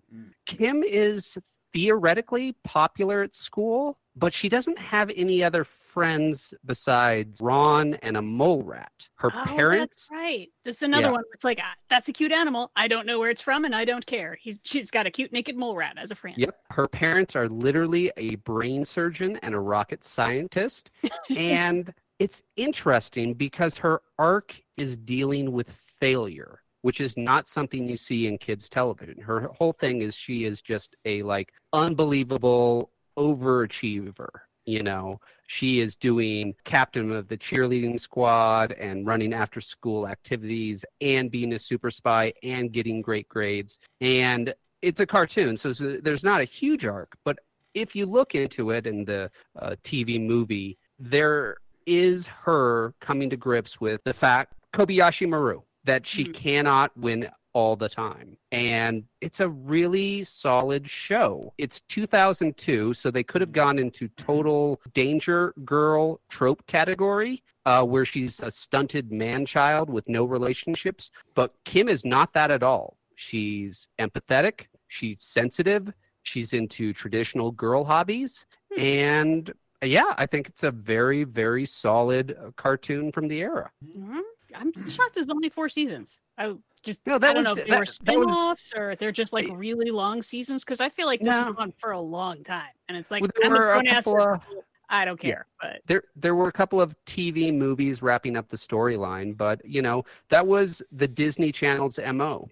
Disney Channel doesn't usually do like it's almost nomadic. And C's for TV shows. Like none come to mind. It's about three to four is the magic number for Disney Channel. But it does have the distinction of having like a Disney World attraction. It had interactive stuff in Epcot you could do as Kim Possible. Can you hug the naked mole rats? I don't know. I only I saw it there, mole rats. and I didn't have any knowledge of the series, just because we're entering the era of me having to steal all the shows he wants to watch because he's not going to pay for cable out of his Chinese food delivery budget. Did not get to see Kim Possible. How many kids just like thought naked mole rats were made up or something, and then when they grow up and they find out what naked mole rats are actually like, because they're really weird. Their society operates more like an insect society than a mammal one. They're so cool. I love it. I keep thinking I'm hearing you saying naked mall rats, like some Kevin Smith Triple X parody. If you could make some effort to make that movie dirtier. But I was spending money on games back in the day. 2002 games Dead to Rights on Xbox. I'm guessing a port. I know that was on PS2 as well. Not very memorable, and that reboot was so silly. But you could play as a dog. It was originally supposed to be an Escape from New York game, and now I'm just wishing they would have made an Escape from New York game. Know. There needs to be more Kurt Russell games because he's not getting any younger, but he can still do the voice. Dude, I don't know if you have seen his son in a lot of stuff. Yes, Wyatt. Watching Under the Banner of Heaven, and every now and then. Okay, actually, this happened twice this week, so I'll just say it here because I have nowhere else to say it. Please. Wyatt Russell in Under the Banner of Heaven and Maya Hawke on Stranger Things are two kids of famous people, and I don't really see it. And then they get angry, and I'm like, oh, that is Uma Thurman's daughter right there. Yep.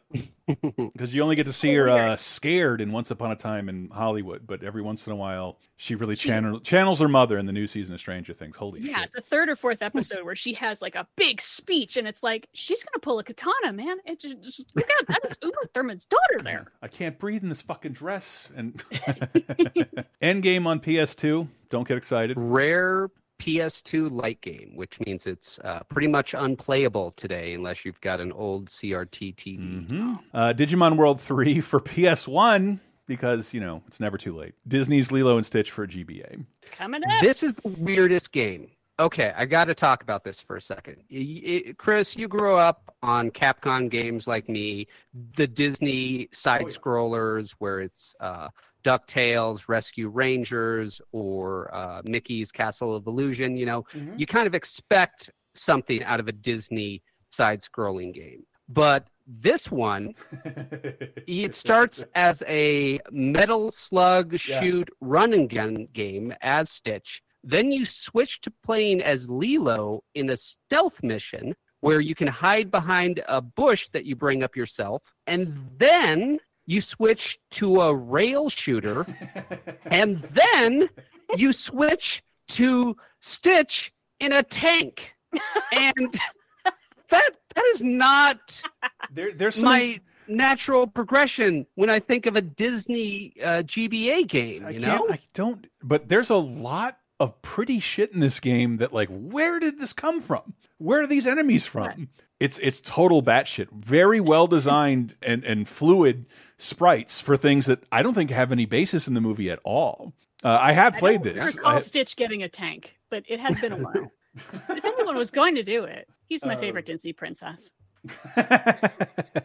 And that about wraps up 2002 in kind of record time. We're going to close out with Days Go By Dirty Vegas because we needed something to do after rock music, and this was it for a little while. Honestly, next week, this is a lull week. We're getting a bye week for 2002 next week. Next week is ridiculously overstuffed, so I'm glad that we can get this stuff out of the way now. Dirty Vegas taking us out, but we got so much more to talk about, including that Alien movie I teased a segment ago, so stay right there. Days go by and still I think of you. Days when I couldn't live my life without you. Without you.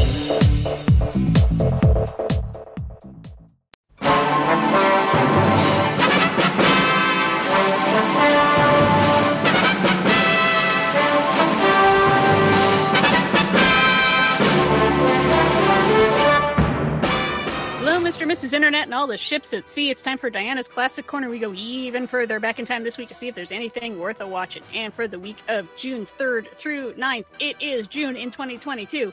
And that means we get to talk about the legendary month of June 1982, celebrating its 40th anniversary of a whole bunch of really, really good / important genre movies, specifically sci-fi. We got some horror in here too. Hey, did you catch JR mentioning Kobayashi Maru? Hey, guess what turns 40 this week? The goddamn Kobayashi Maru scenario, because this week in 1982 saw the release of Star Trek II: The Wrath of Khan. And if this did not succeed, there would not have been more Star Treks, period. Star Trek 1, it's very slow, it's very grand, and it was fine, but it didn't get anyone like super excited to redo this. And so they make something with a lot more action, a punchier villain, super memorable scenes, lots of actually having stuff happen instead of like long sequences of flying through a cloud. And yeah, Star Trek Wrath of Khan, is it still the best Star Trek movie? Probably.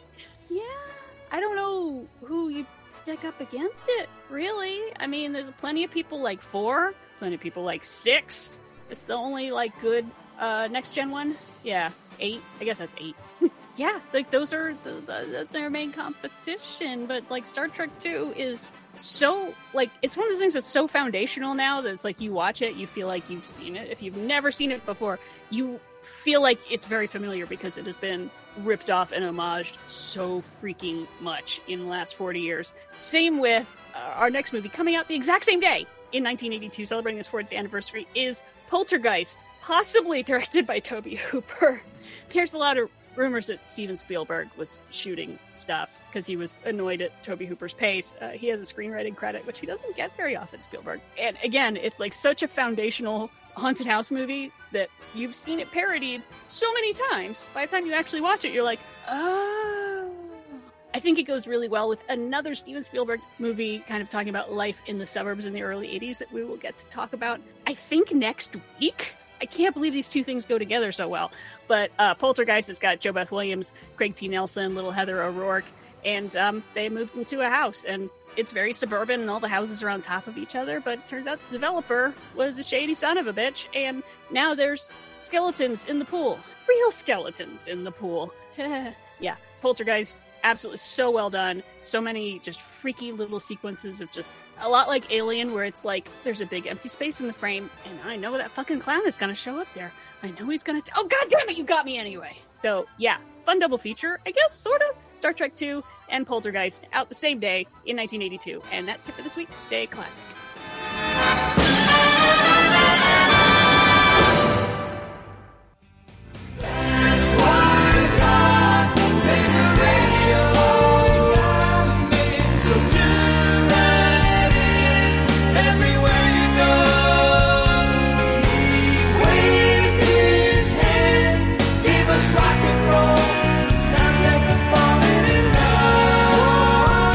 I'm confused. Coming into 2012, That's Why God Made the Radio by the Beach Boys from their album of the same name. Their 29th for their 50th anniversary. Their 50th anniversary was 10 years ago? Yep. Huh. God only knows. Do we still have them all? No. Well, no, we don't have Dennis. We haven't had Dennis for a while. Mm-hmm. Okay. Unfortunately, we still have Mike Love, I think. That's the one no one likes. The guy who fired all the other ones? Because I know I saw... Yeah, Brian Wilson is involved in this, so... I saw Brian Wilson live a few years ago at a very fucking... a Silicon Valley horseshit gig, and the rest of the Beach Boys were with him, despite the Beach Boys in name being on tour. Mm-hmm. Al Jardine was standing next to... Brian... Yeah, anyway. Is there a really good film or TV series about the Beach Boys? Not. I've always wanted to learn. Yeah, I know my dad liked. That would need to be a miniseries at least. The John Cusack movie. What was it called? Yeah, John. There's some documentaries here and there, but to tell the whole story, that's at least. I mean, it's gonna take you 10 episodes to get to like 1970. I feel like they're gonna wait for Brian Wilson to die, probably because he is so not well, yet still performing, and most people don't want to talk about it yet. And he was so. There's video. I saw one documentary on them, and he's very clearly not well then. What am I talking about? Well, pretty far back. Yes, he had a lot of mental problems. partially because of how they were brought up, which Oh yeah. needs to be part of the movie. I believe you can hear a track of their dad like berating all of them. Beach Boys, 10 years ago. I'm as confused as you are. Also new releases from 10 years ago. We got Live from the Underground by Big Crit, The Industrialist by Fear Factory, Freak Puke by the Melvins, We Will Write the Words by Rocket Summer, and Looking for Myself by Usher. Somebody that I used to know, like Gautier, is still #1.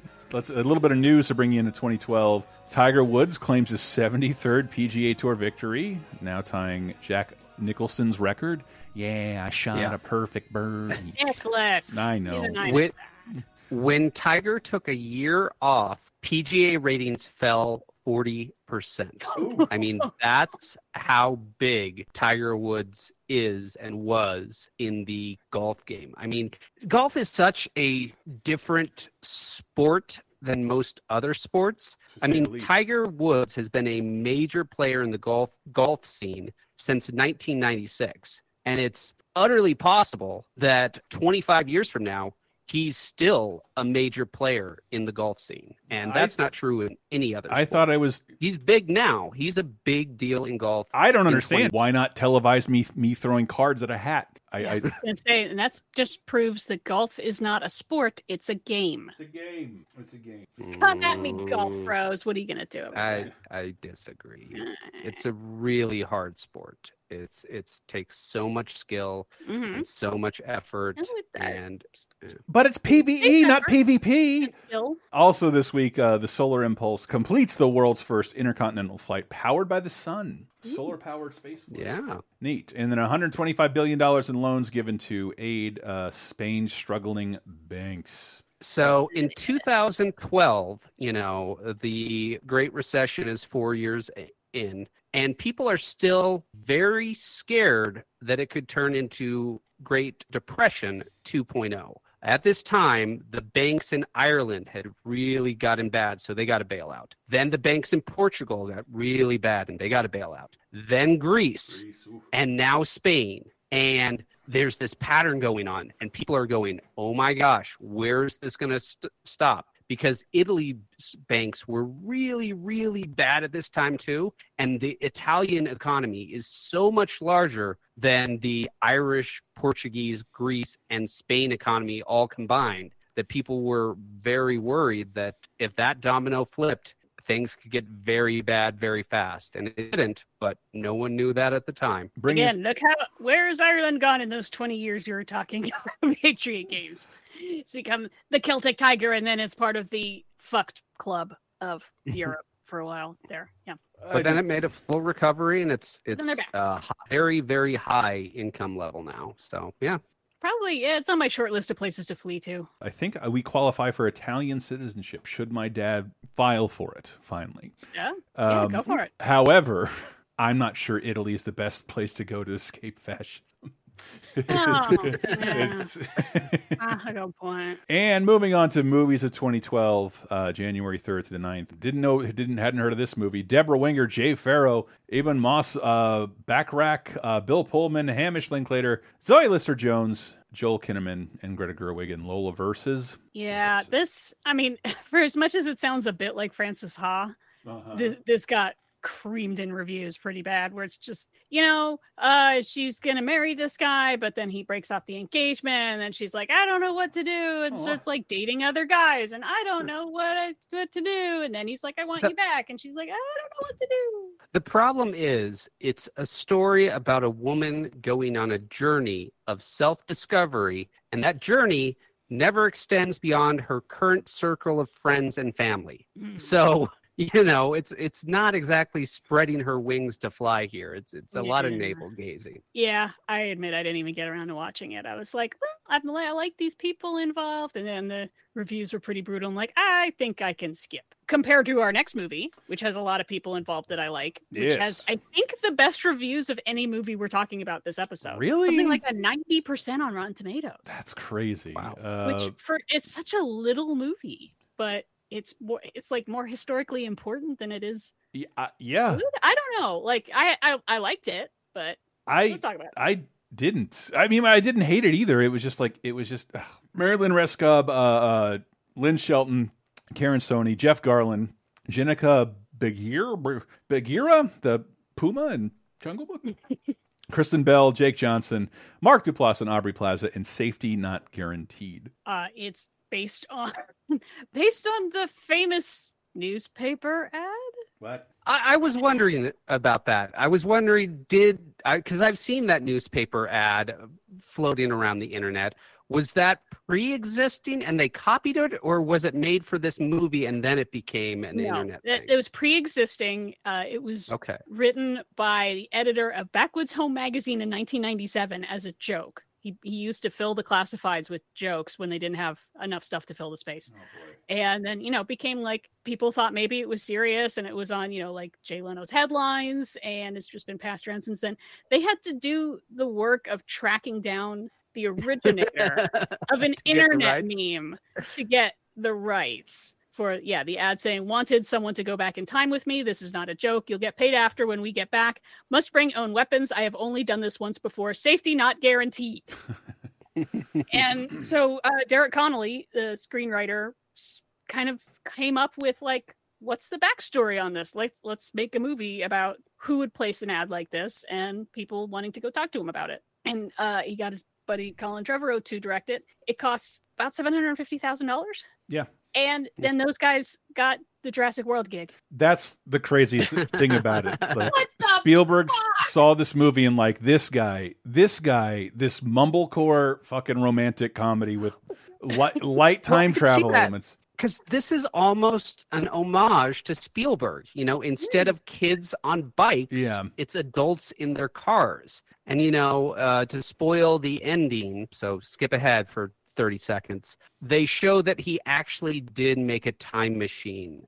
And to me, that was a mistake. They should have left it ambiguous. They should have been like, this is all in the guy's head. He's finding meaning from it. You don't have to take it literally. But then when they just show it's an actual time machine, it's just like, well, okay, I'm not sure I get magic is what real. You were going for. Yeah. Yeah. It's like, I was not sure if I should take the machine itself literally because, it starts out with, Aubrey Plaza and some, other folks she works with at a magazine, like going to try to track this guy down, as played by Mark Duplass, who had the ad, and he says it's all about regret. I mean, the whole movie is really about regret. He regrets that his girlfriend died, and then they find out she wasn't your girlfriend and she's not dead. And his answer to that is like, oh, I guess it worked, me fixing the past. It's like, this could all just be the delusion talking. And you keep that ambiguous, you could kind of go either way. I mean, but maybe that isn't a time machine.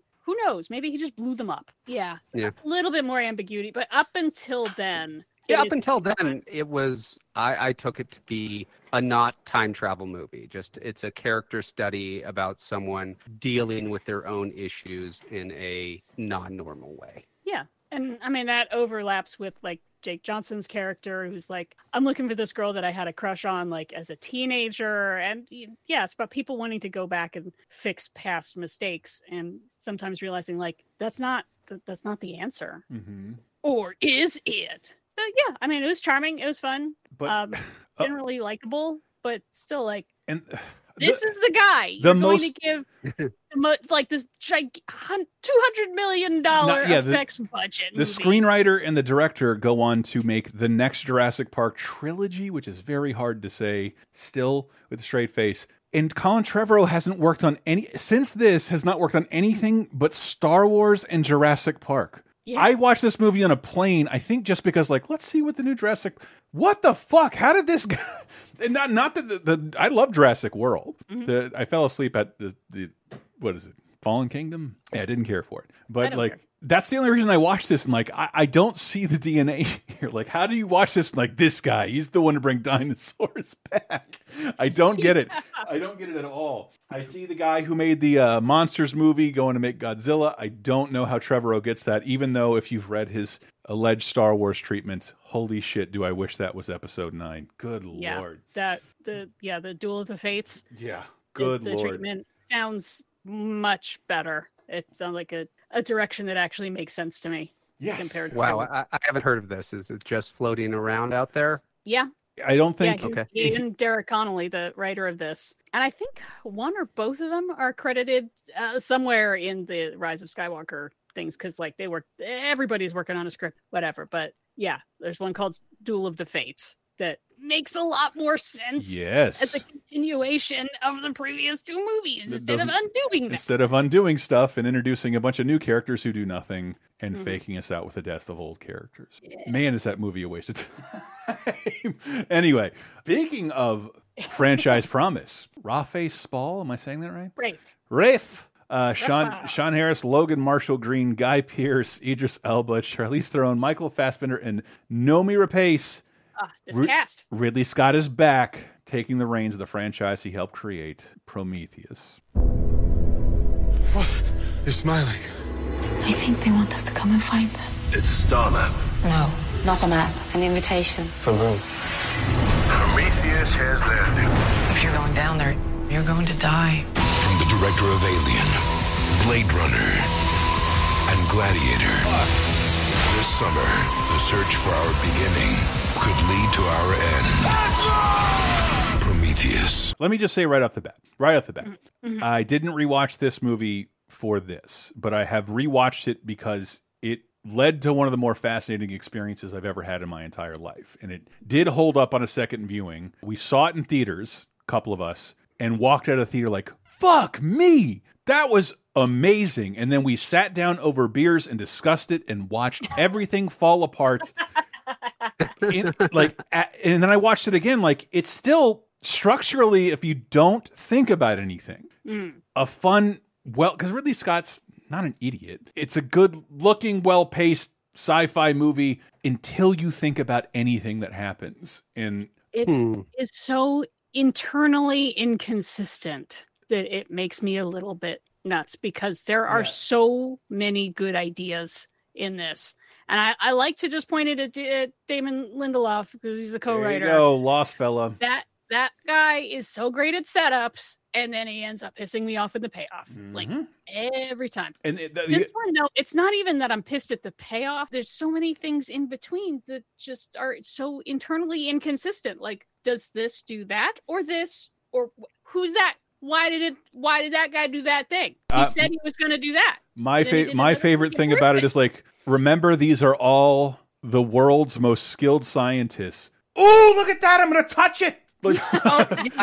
Yeah. Oh! There are a number of really groaner moments in this. I had taken about a 30-year break from the Alien franchise. I had seen Alien 3s in theaters, and then I watched some of the other ones later on. So actually, I guess about a 20-year break, because in my 20s, I watched Alien and Aliens. And then for the show, I rewatched Alien 3, and that is the only Alien media I had ever seen in about 20 years. And then I watched this one. I think it's fine, honestly, for what it's trying to do. It's trying to be something different in an Alien film, which I can respect. Yeah, because that ad, they don't tell you it's an Alien film, because it's kind of like not. They wouldn't, like, if you remember during promotion of this, they wouldn't say it.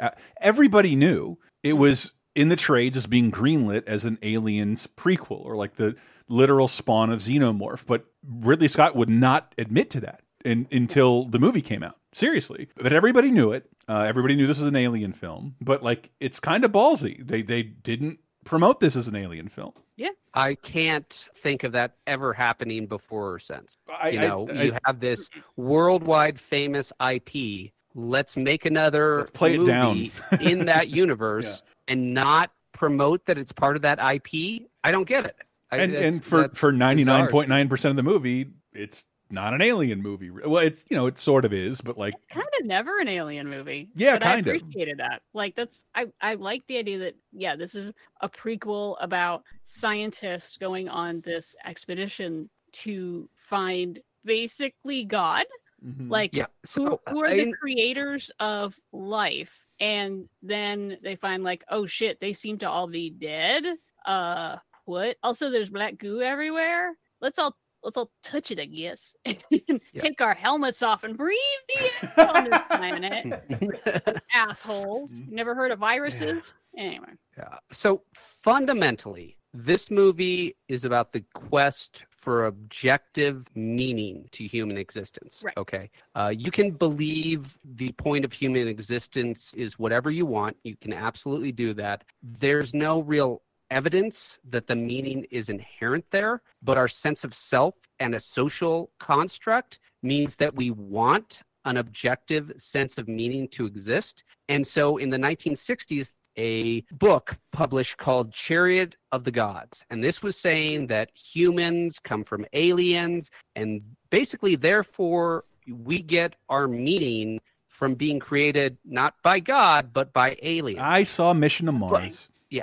But just because, hypothetically, I don't believe it for a second, but even if we were created by aliens, that doesn't mean that whatever reason they created us for is the objective statement of what our meaning is. You can create something and have it be created for a completely different purpose than you ever intended, and that's the path it goes down. If, hypothetically, you had a child with the intent of having a slave, that doesn't mean that child's objective purpose is to be a slave.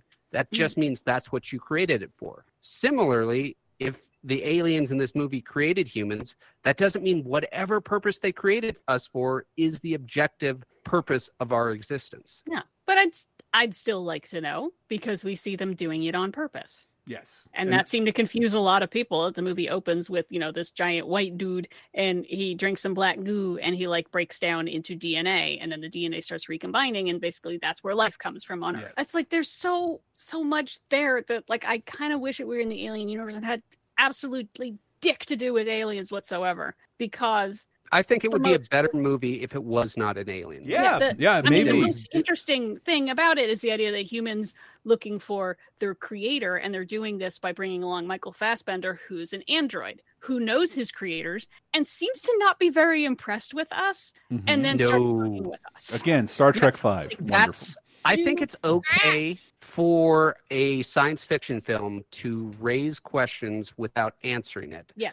I think that why were we created? An answer is hinted at in this film in the android. Mm-hmm. We created the android because we could. It's possible whoever created us because they could, and that's it. That's it. I think I feel like that's giving this movie too much credit, because it's not creating questions for ambiguity's sake. They're making questions for fans to follow and hope will be addressed in future films. And I should say right off the bat, I'm going to guess none of us have seen Alien Covenant. I've seen Alien Covenant. You have? Because I don't know how this follows up. I was so disgusted with my first viewing of Prometheus. I watched Covenant after watching this film this week because I wanted to see where this plot line was going. Guy Pearce, what the fuck?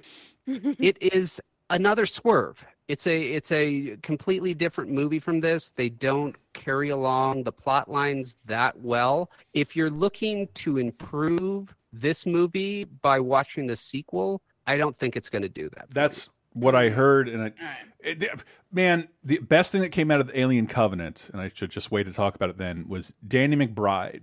And then Danny McBride doing interviews, long-form interviews. And some people don't know or forget Danny McBride is a fucking film major and just happened to start starring in his films because he couldn't find anybody. But he is a student of film, and he seemed to have a deeper understanding of the Aliens movies than anybody who's ever made one.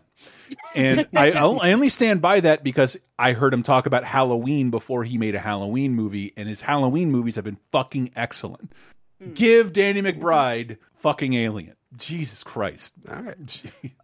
Getting back to your point that this film only raises questions to answer in a sequel, I don't think that's 100% true. I don't think so either. I think it raises questions just to have something happen. And here's my example. What does the black goo do? We don't know. It seems to break people down into their component DNA, or it turns them into kill crazy monster guys, or there's an eel thing and it'll attack you and bad things will happen too. Or it's some sort of weapon and they're coming to kill us all. Can I? That question is answered in the sequel. Oh, good. Well, I don't care. Hopefully that won't diminish. I don't care. That's not the movie I'm watching. Hopefully that won't diminish one of my favorite things on the entire internet. I obviously, who doesn't love Red Letter Media? But in my opinion, the best thing they've ever done is the 4-minute video they made after Prometheus premiered, which is just two men asking questions about Prometheus. Why did Wayland want David to infect Holloway with the black goo? Did David do it on his own? Was it to find out what the black goo did to a person? Did he have a malfunction in his robot brain? Was David a secret asshole? If the black goo alters people's DNA, why did a little fish come out of Holloway's eye? Why? Did David know that Shaw and Holloway would have sex right after he infected him with the black goo and that she would instantly get pregnant with a squid alien somehow? Is he an expert in things that have never ever happened? If we share the same DNA with the engineers that created us, why do other life forms on Earth not share the same DNA? The engineers landed on Earth and created life on Earth, and how come there was 65 million years of dinosaurs before us? Why would the last engineer waste his time hunting down Shaw and Charlize Theron when he could have just flew his ship away and completed his mission? It's just 4 minutes of this. Honestly, the Chariot from the Gods hypothesis is stupid and dumb, and I hate seeing it in film. But the film that has done the best to have a logically consistent and understandable reason for that is Moonfall, the movie about the moon crashing into the Earth. I am dead serious. It had the only believable Chariot from the Gods theory I've seen in any fiction. My favorite takeaway from the Red Letter is he an expert in things that have never ever happened. Ever happened. Because, but yeah, that's exactly how I felt. Like there were some things I understand why they're doing them. I don't understand why they would do that particular thing instead of something else. It seems like it would make a lot more sense. It's more obvious. I will give this movie this one thing. That fucking medbed sequence. That is. I was going to bring that up. Yeah. Now, medbeds in movies make me really sad because there are so many QAnon people who think that they're real and they're being kept from them. And some of them are not seeking actual medical help, thinking that a magical medbed is going to come save them. Let's go get actual medical help. But the magical surgery bed, which does not really exist in this movie, is some stress-inducing closed quarters combat shit. And goes back to the pregnancy horrors of the original Alien perfectly. I was going to say that's when I really felt like I was watching an Alien film. That was such an Alien moment. I was definitely on the edge of my seat and squirming and yucking in that scene. That gives you the true body horror that the Alien movies crush at. Again, the movie is not made by an idiot. It's made by one of the smartest, well-versed film directors ever, but I think its script is fucking awful. Made. Yeah. He's one of the best visualists of all time. I'm going to throw that out there. Maybe, yeah. And this is his first 3D movie. This is actually shot in 3D, which is really tough because you have to overlight things. Yep. And then they had to color correct things back down to being dark and spooky. And once again, shooting Iceland just for an alien planet. Iceland can double for an alien planet all day. But to me, that also speaks to the strength of Ridley Scott as a director, because watching this in non-3D, I didn't have any moments where I was like, okay, you're really throwing that 3D in my face. This is a stupid shot. I didn't get that. I do have a genuine non-Red Letter Media question about this film. Is Vickers a human or a cyborg? It is unclear. Yeah, and see, that's why I do think there is some deliberate ambiguity in this film that's not set up to be sequel bait. Yeah, I really wish they just took another pass or two at the script, because there's literally a point where Idris Elba just runs in and yells an explanation for something that there's no fucking way that he would figure out, because that's not his job. He's not the science guy, and he's just like, I've decided this is actually a military base we're on. And everyone goes, okay, we all react like that is the truth. Like they called you on the phone and they told you that. He does a really good job with what he's got to work with, though. I loved him deciding to die at the end. I thought he did a fantastic job. No, it's a great cast, and everyone does a great job with what they've got. It's just there's an awful lot of things that just don't make a ton of sense, and sometimes they're just there like, well, I guess we need an action beat now. I guess we need something spooky. There's like a couple things you could remove, and this would be a wonderful self-contained movie. Yeah. And instead, it seems to be setting up a fucking trilogy of some kind that never came to fruition. Well, there was a sequel, and then the final film in the trilogy seems to have died. Yes. We'll probably never, ever get any conclusion to whatever this was trying to be. That's what we didn't discuss last time, which I think is the weird place where Alien is now. And by that I mean in Mickey Mouse's hand. Oh, God. Well, but they're not the kind of people to leave money on the table. And they're not the kind of people who would let a movie as bad as the Alien and Predators movies have been out and about. And before Disney bought Fox, what's his nuts? Who did District 9 had some palate cleansing, retconny alien film in the works that would let Newt live. That Fox canned, and it's just like, Disney, do something else with this franchise. It deserves better than what happened to it even here. I still think, personally, Alien Resurrection is the low point in the series. I'm not a huge fan of the AVP movies, but I don't know, maybe they hold up better nowadays. Prometheus is one of the best worst movies I've ever seen in my entire life. It doesn't hold up to any mental scrutiny at all, but it's made by a master, like a guy who created the visual language of science fiction in our era, and it handedly makes an interesting movie to watch, but not an interesting movie to talk about and look into. I think even JR is giving it almost too much credit, just because, well, you know, he probably did. He was probably only interested. Ridley Scott didn't make Alien Covenant. He was only interested in making this movie because, like, I don't want to fucking make an Alien sequel. I have no interest in that. Bigger questions, I'll take. Something headier. Yeah, let me do that. I do wish the headiness nature had been explored a little better, because I just feel like Chariot of the Gods is honestly a stupid explanation, and it doesn't interest me philosophically, and I don't think he handled it well in this film. I recommend getting as drunk as you can and turning your phone off and just enjoying this film, because there's so much to enjoy, and never talk about it with another human being. Yeah, don't examine a moment of it. Prometheus is profoundly frustrating. Yeah. But it's no Madagascar 3. It's not number one. Yeah, it's not number one at the box office. Franchise with the prestige on it and everything. Fuck you. The third movie in the Wacky Talking Animals. Yeah, we series. took your Ben Stiller, Chris Rock, David Schwimmer, Jada Pinkett Smith, Sacha Baron Cohen, and we added Cedric the Entertainer, Frances McDormand, and Jessica Chastain and Bryan Cranston. The kids love Frances McDormand. They do. Madagascar 3, ladies and gentlemen. Home. Cheeseburger. Move it. How do we move through Europe without attracting attention? Wait, the circus. Just lay low. Right, Marty? The circus, Afro. Polka dot, Afro. Really? They've got one shot to get back home. Well, that was worth the price of admission. Everybody dance now.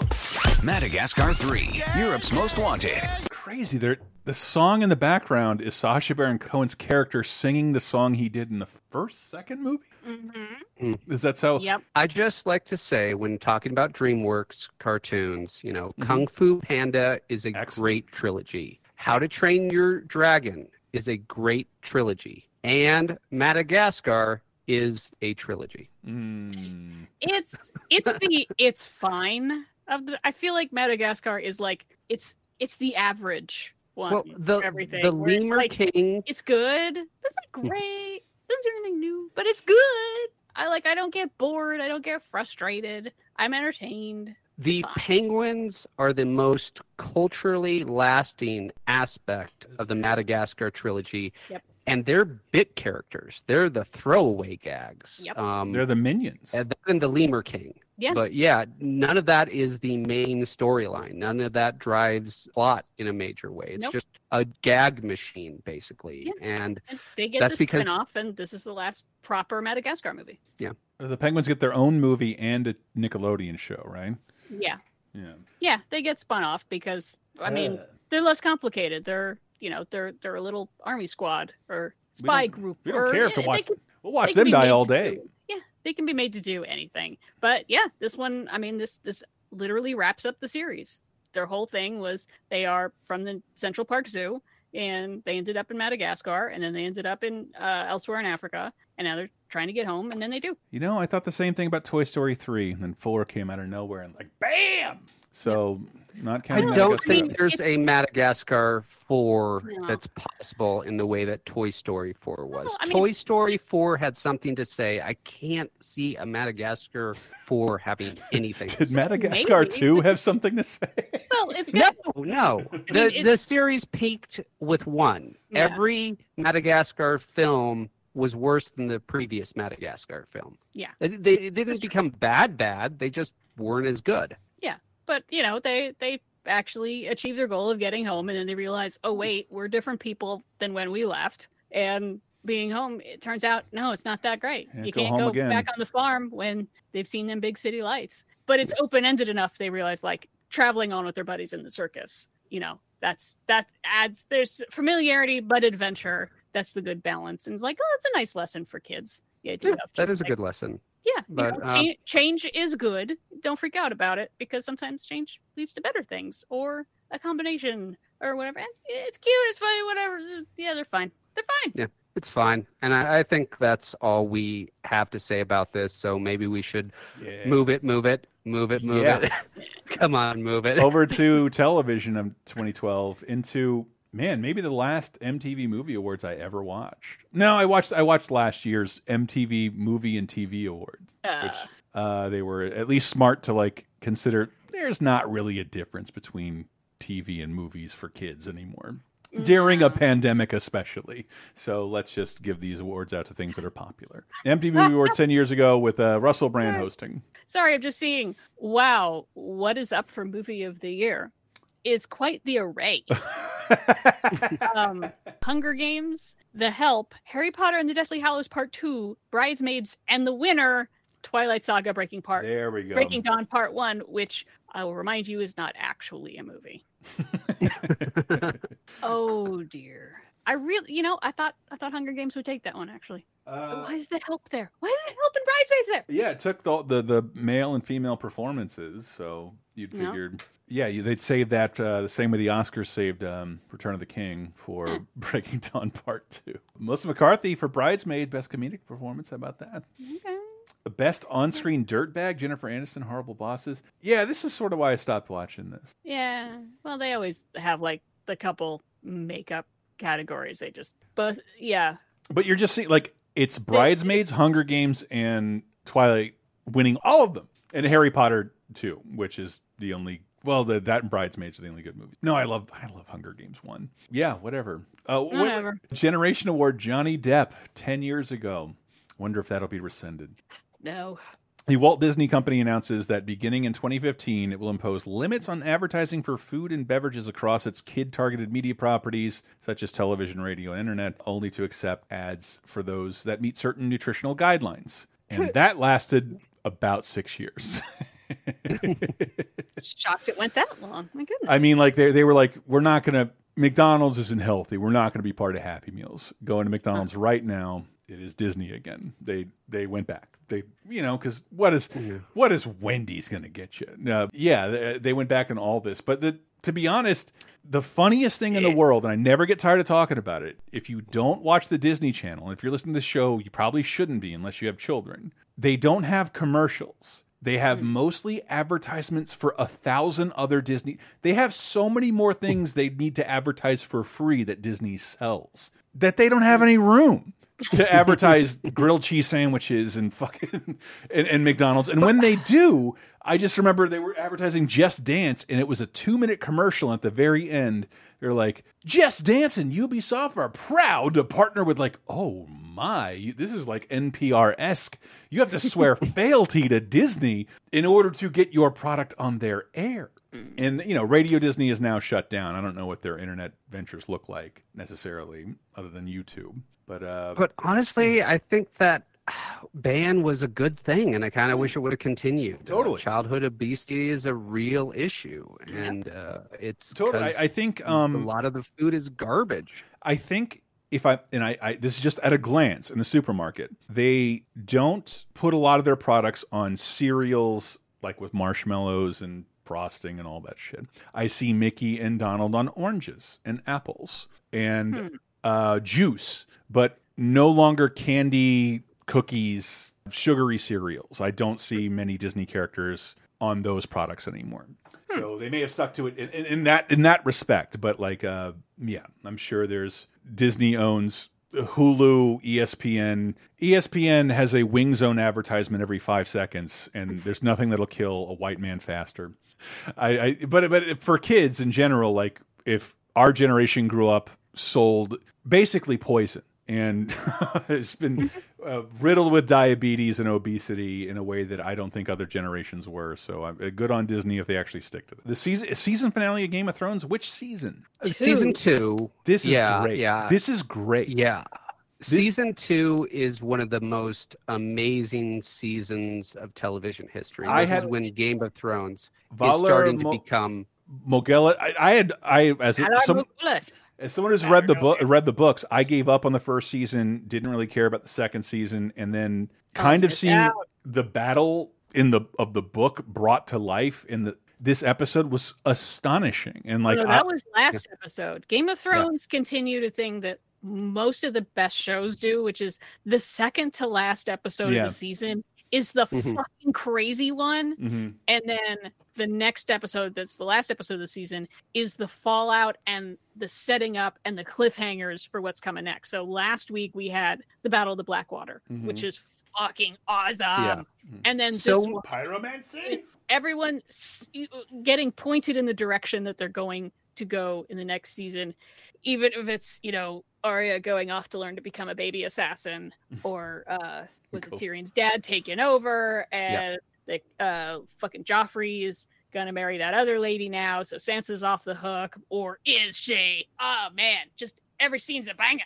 Yeah, I don't know what to call peak Game of Thrones because I was such a fan before the show, but this drew me back into watching the show. And I never stopped after this. That's a tough discussion of what is the best season. It might be 3.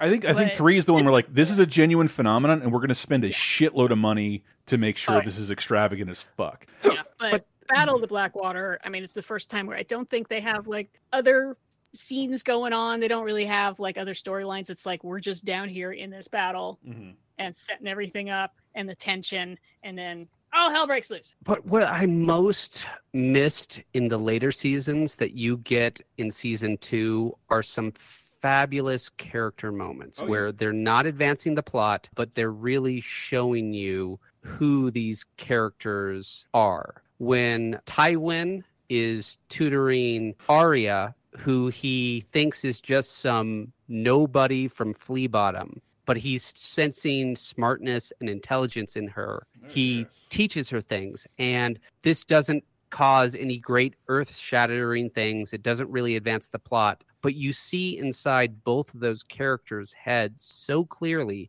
that you can't help sympathizing, empathizing, and caring for both of them. And the later seasons just throw that all away. Dude, they don't do that. I know exactly what you're talking, because like books are obviously a better medium to give characters nuanced moments like that, and to build more nuanced characters, and just give characters in general more moments than plot. And I think the first 2 seasons of Game of Thrones did that so much, I thought it was dull because I already knew the story. Like, no, I want to see the big moments recaptured there. And by the time they get to is it the 6th season, where like George old Double R doesn't have any books out and has to basically give him his cliff notes. And I was like, whoa, holy shit, this is definitely advancing the plot. This is faster than the story has ever moved.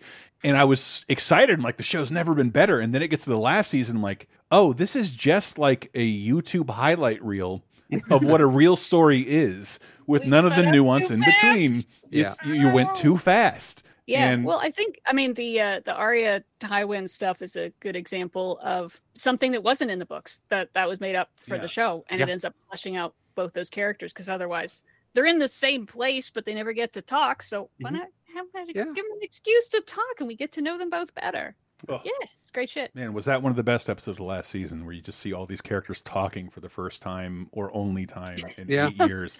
Best thing, and it's like, oh shit, yeah, those guys were on opposite sides of the Battle of Blackwater from 5 seasons ago. And they're like, Hey, so we're all did going you to know die, that- huh? Yeah. Yeah, hey, do you know that guy blew up your son? Yeah, you got anything to say? Yeah. Oh, you're both gonna die tomorrow, so you're cool now. Okay. Game of Thrones. And then Mad Men this week, commissions and fees. And what happens here? I don't want to say. Ooh boy.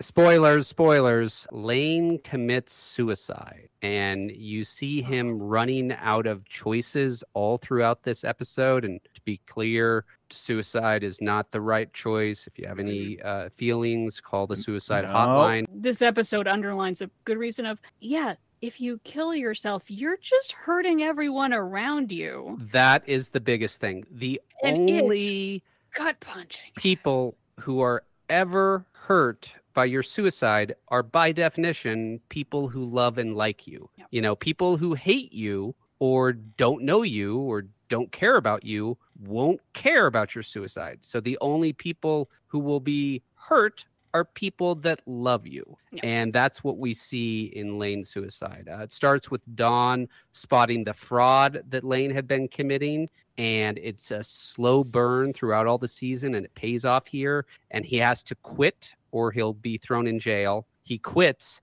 and then when he goes home, his wife buys him a Jaguar to celebrate his success. And then he decides to kill himself with the Jaguar because That's pretty cool. Just the hurt car. his wife so much. Anyway, Yeah. so kind of darkly funny how Yeah. what even doing. He can't do it. And so he ends up killing himself at work. Yeah, and who does that hurt? It hurts the people that he cares about and who care about him.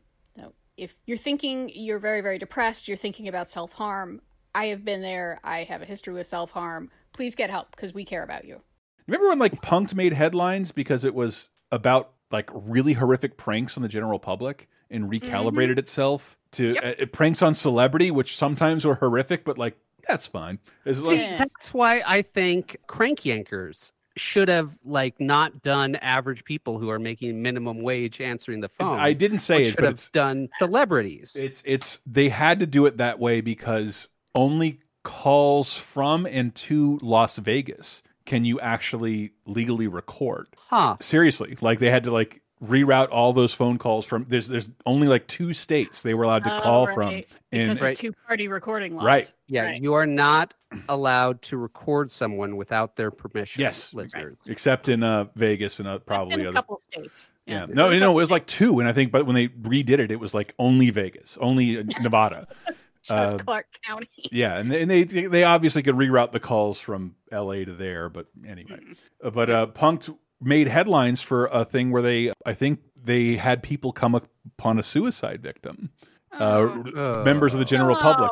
But then decided like, you know, it's more funny to pretend to wreck Wilder Valderrama's SUV. And Punk ends on MTV. Is this the end where it was the fake end? And then No, it ended and then it got rebooted. but without Ashton. Right. Yes. I got rebooted on BET Okay. for like a season, and then on Quibi, I guess. I didn't even know that, but Right. yeah, 11 seasons though. Well, one issue for why it ended was because as the show became more and more famous, it became harder and harder to pull celebrities I love because that the shit. cast started to be semi well known. Yes. And celebrities were also looking for it. That's where we get Dak Shepard. He had to quit, I think, because he became too famous for being on the prank show.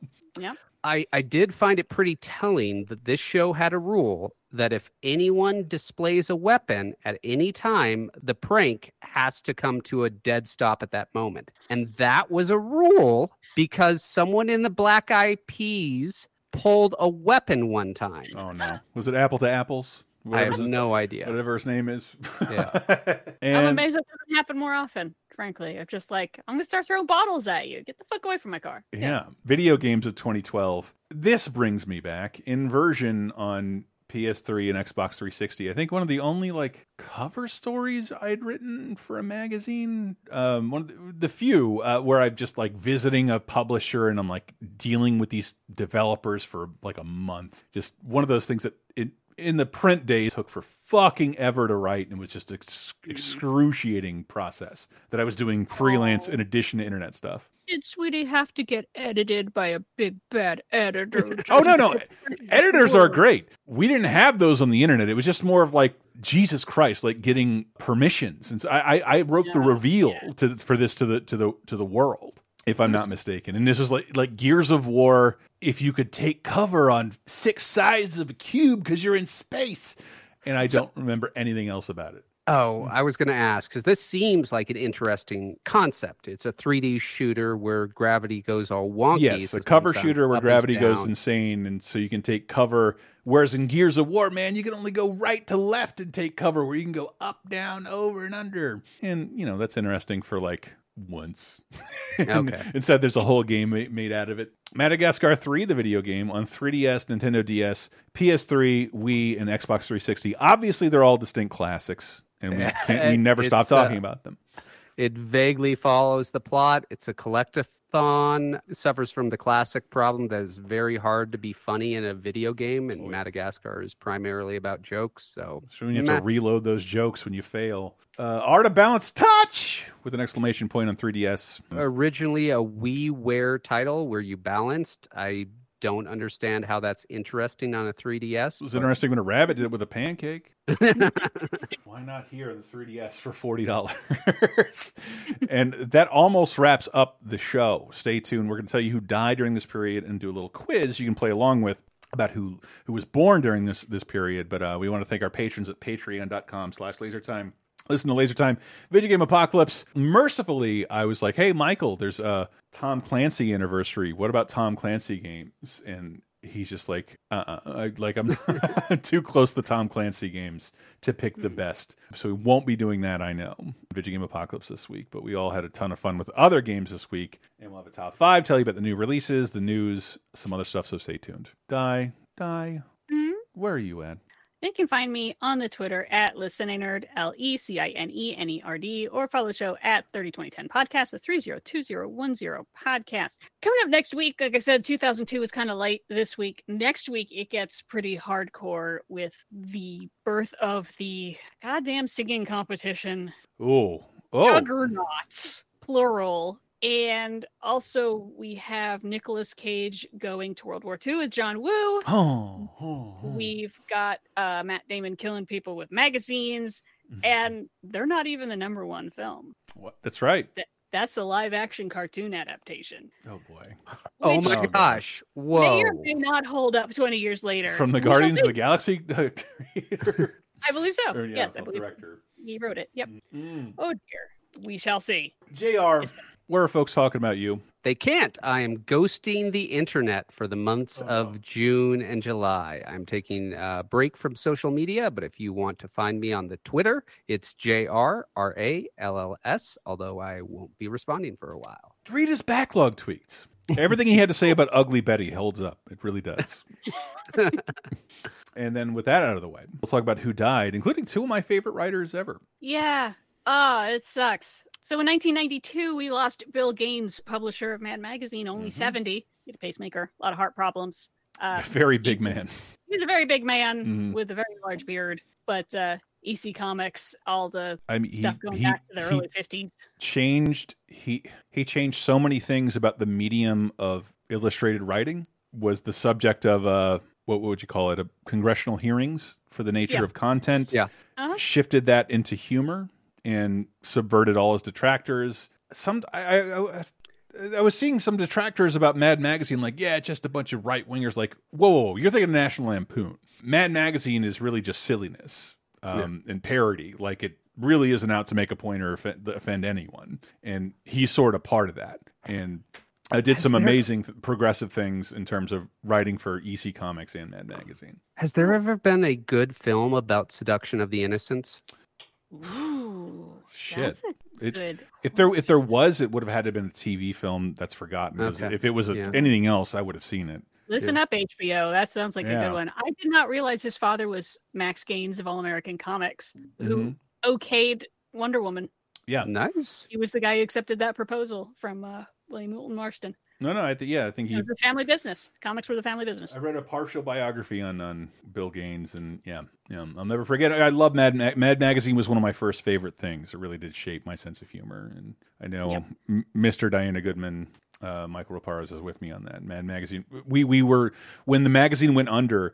Michael and I recited a song parody in a magazine that we remembered from 1989. Crazy to think about that. We've never heard this. We've only been able to sing it to ourselves because it's written. Get it? Oh my. All right. Well, in 2002, we lost Dee Dee Ramone. Somehow the basis of the Ramones made it to 51 until heroin finally caught up with him.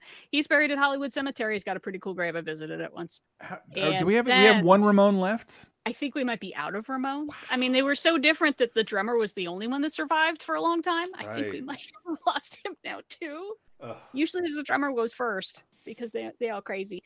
And then in 2012, Chris's other favorite writer, he said Ray Bradbury died at 91, a giant of sci-fi. There's nothing I can say.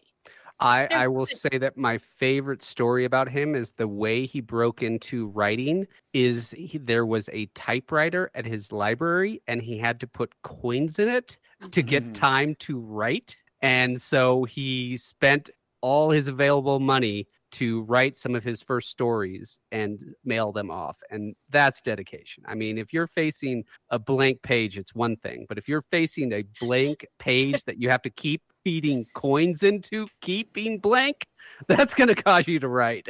Oh my God. But I mean, fucking Fahrenheit 451, Martian Chronicles. Martian Chronicles is the utter shit. It's great. And I don't go back and reread Ray Bradbury that much.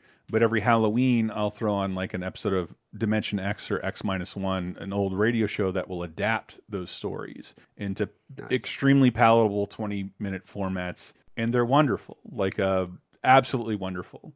Dark they were. My family had watching The Halloween Tree, which is, of course, based upon him. Still in Disneyland. An annual Halloween tradition. Yeah, so. Still a Halloween Tree in Disneyland, I think, based on Ray Bradbury, yeah. Seriously? I don't believe it. He wrote a couple Disney movies, yeah.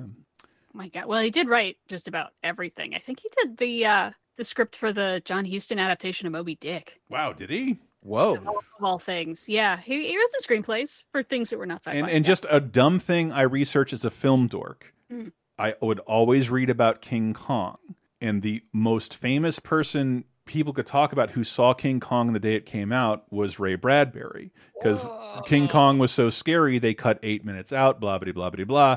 And instead of leaving that and putting it on a DVD release that didn't exist in 1933, they just threw it away. So Ray Bradbury was like the most famous person people could ask about, like, you saw King Kong like twice before they cut this footage out. He remembered. And there's still photographs of it, and Peter Jackson tried his best to recreate it. But yeah, Ray Bradbury was in like every King Kong book talking about seeing the initial King Kong in 1933.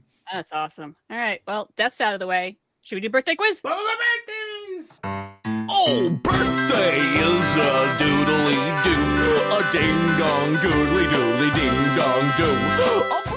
Turning 67, born June 2nd, 1955, in Missoula, Montana. Not a real place, but keep going. He received his bachelor's degree in broadcasting from San Francisco State University.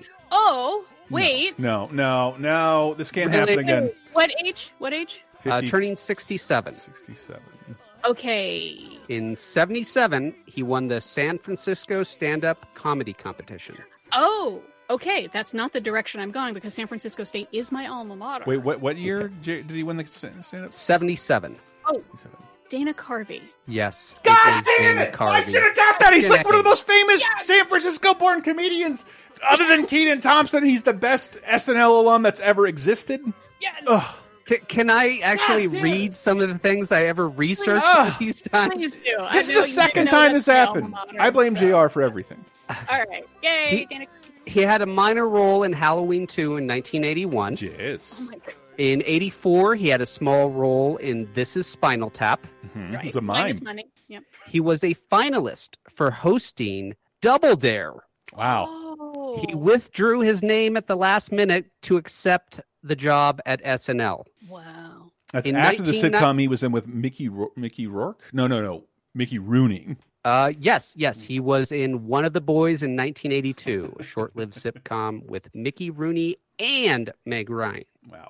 What the fuck? Yeah. In 1990, his brother Brad designed the video toaster.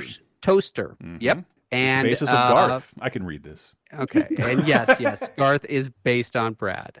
Movies we've talked about so far include 1986, The Tough Guys, 1988, Moving, 2000, Little Nicky, 2011, Jack and Jill.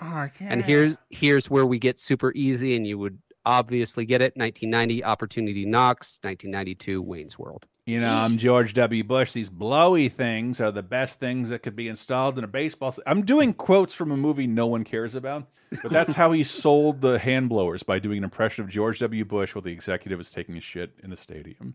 Wow. I did not know that he actually graduated from SF State. I had heard that he did not graduate. If I can't trust Wikipedia, who can I trust? Yeah, most SF State alumni honorary. Not graduate because you're in San Francisco. Go do the thing. Don't.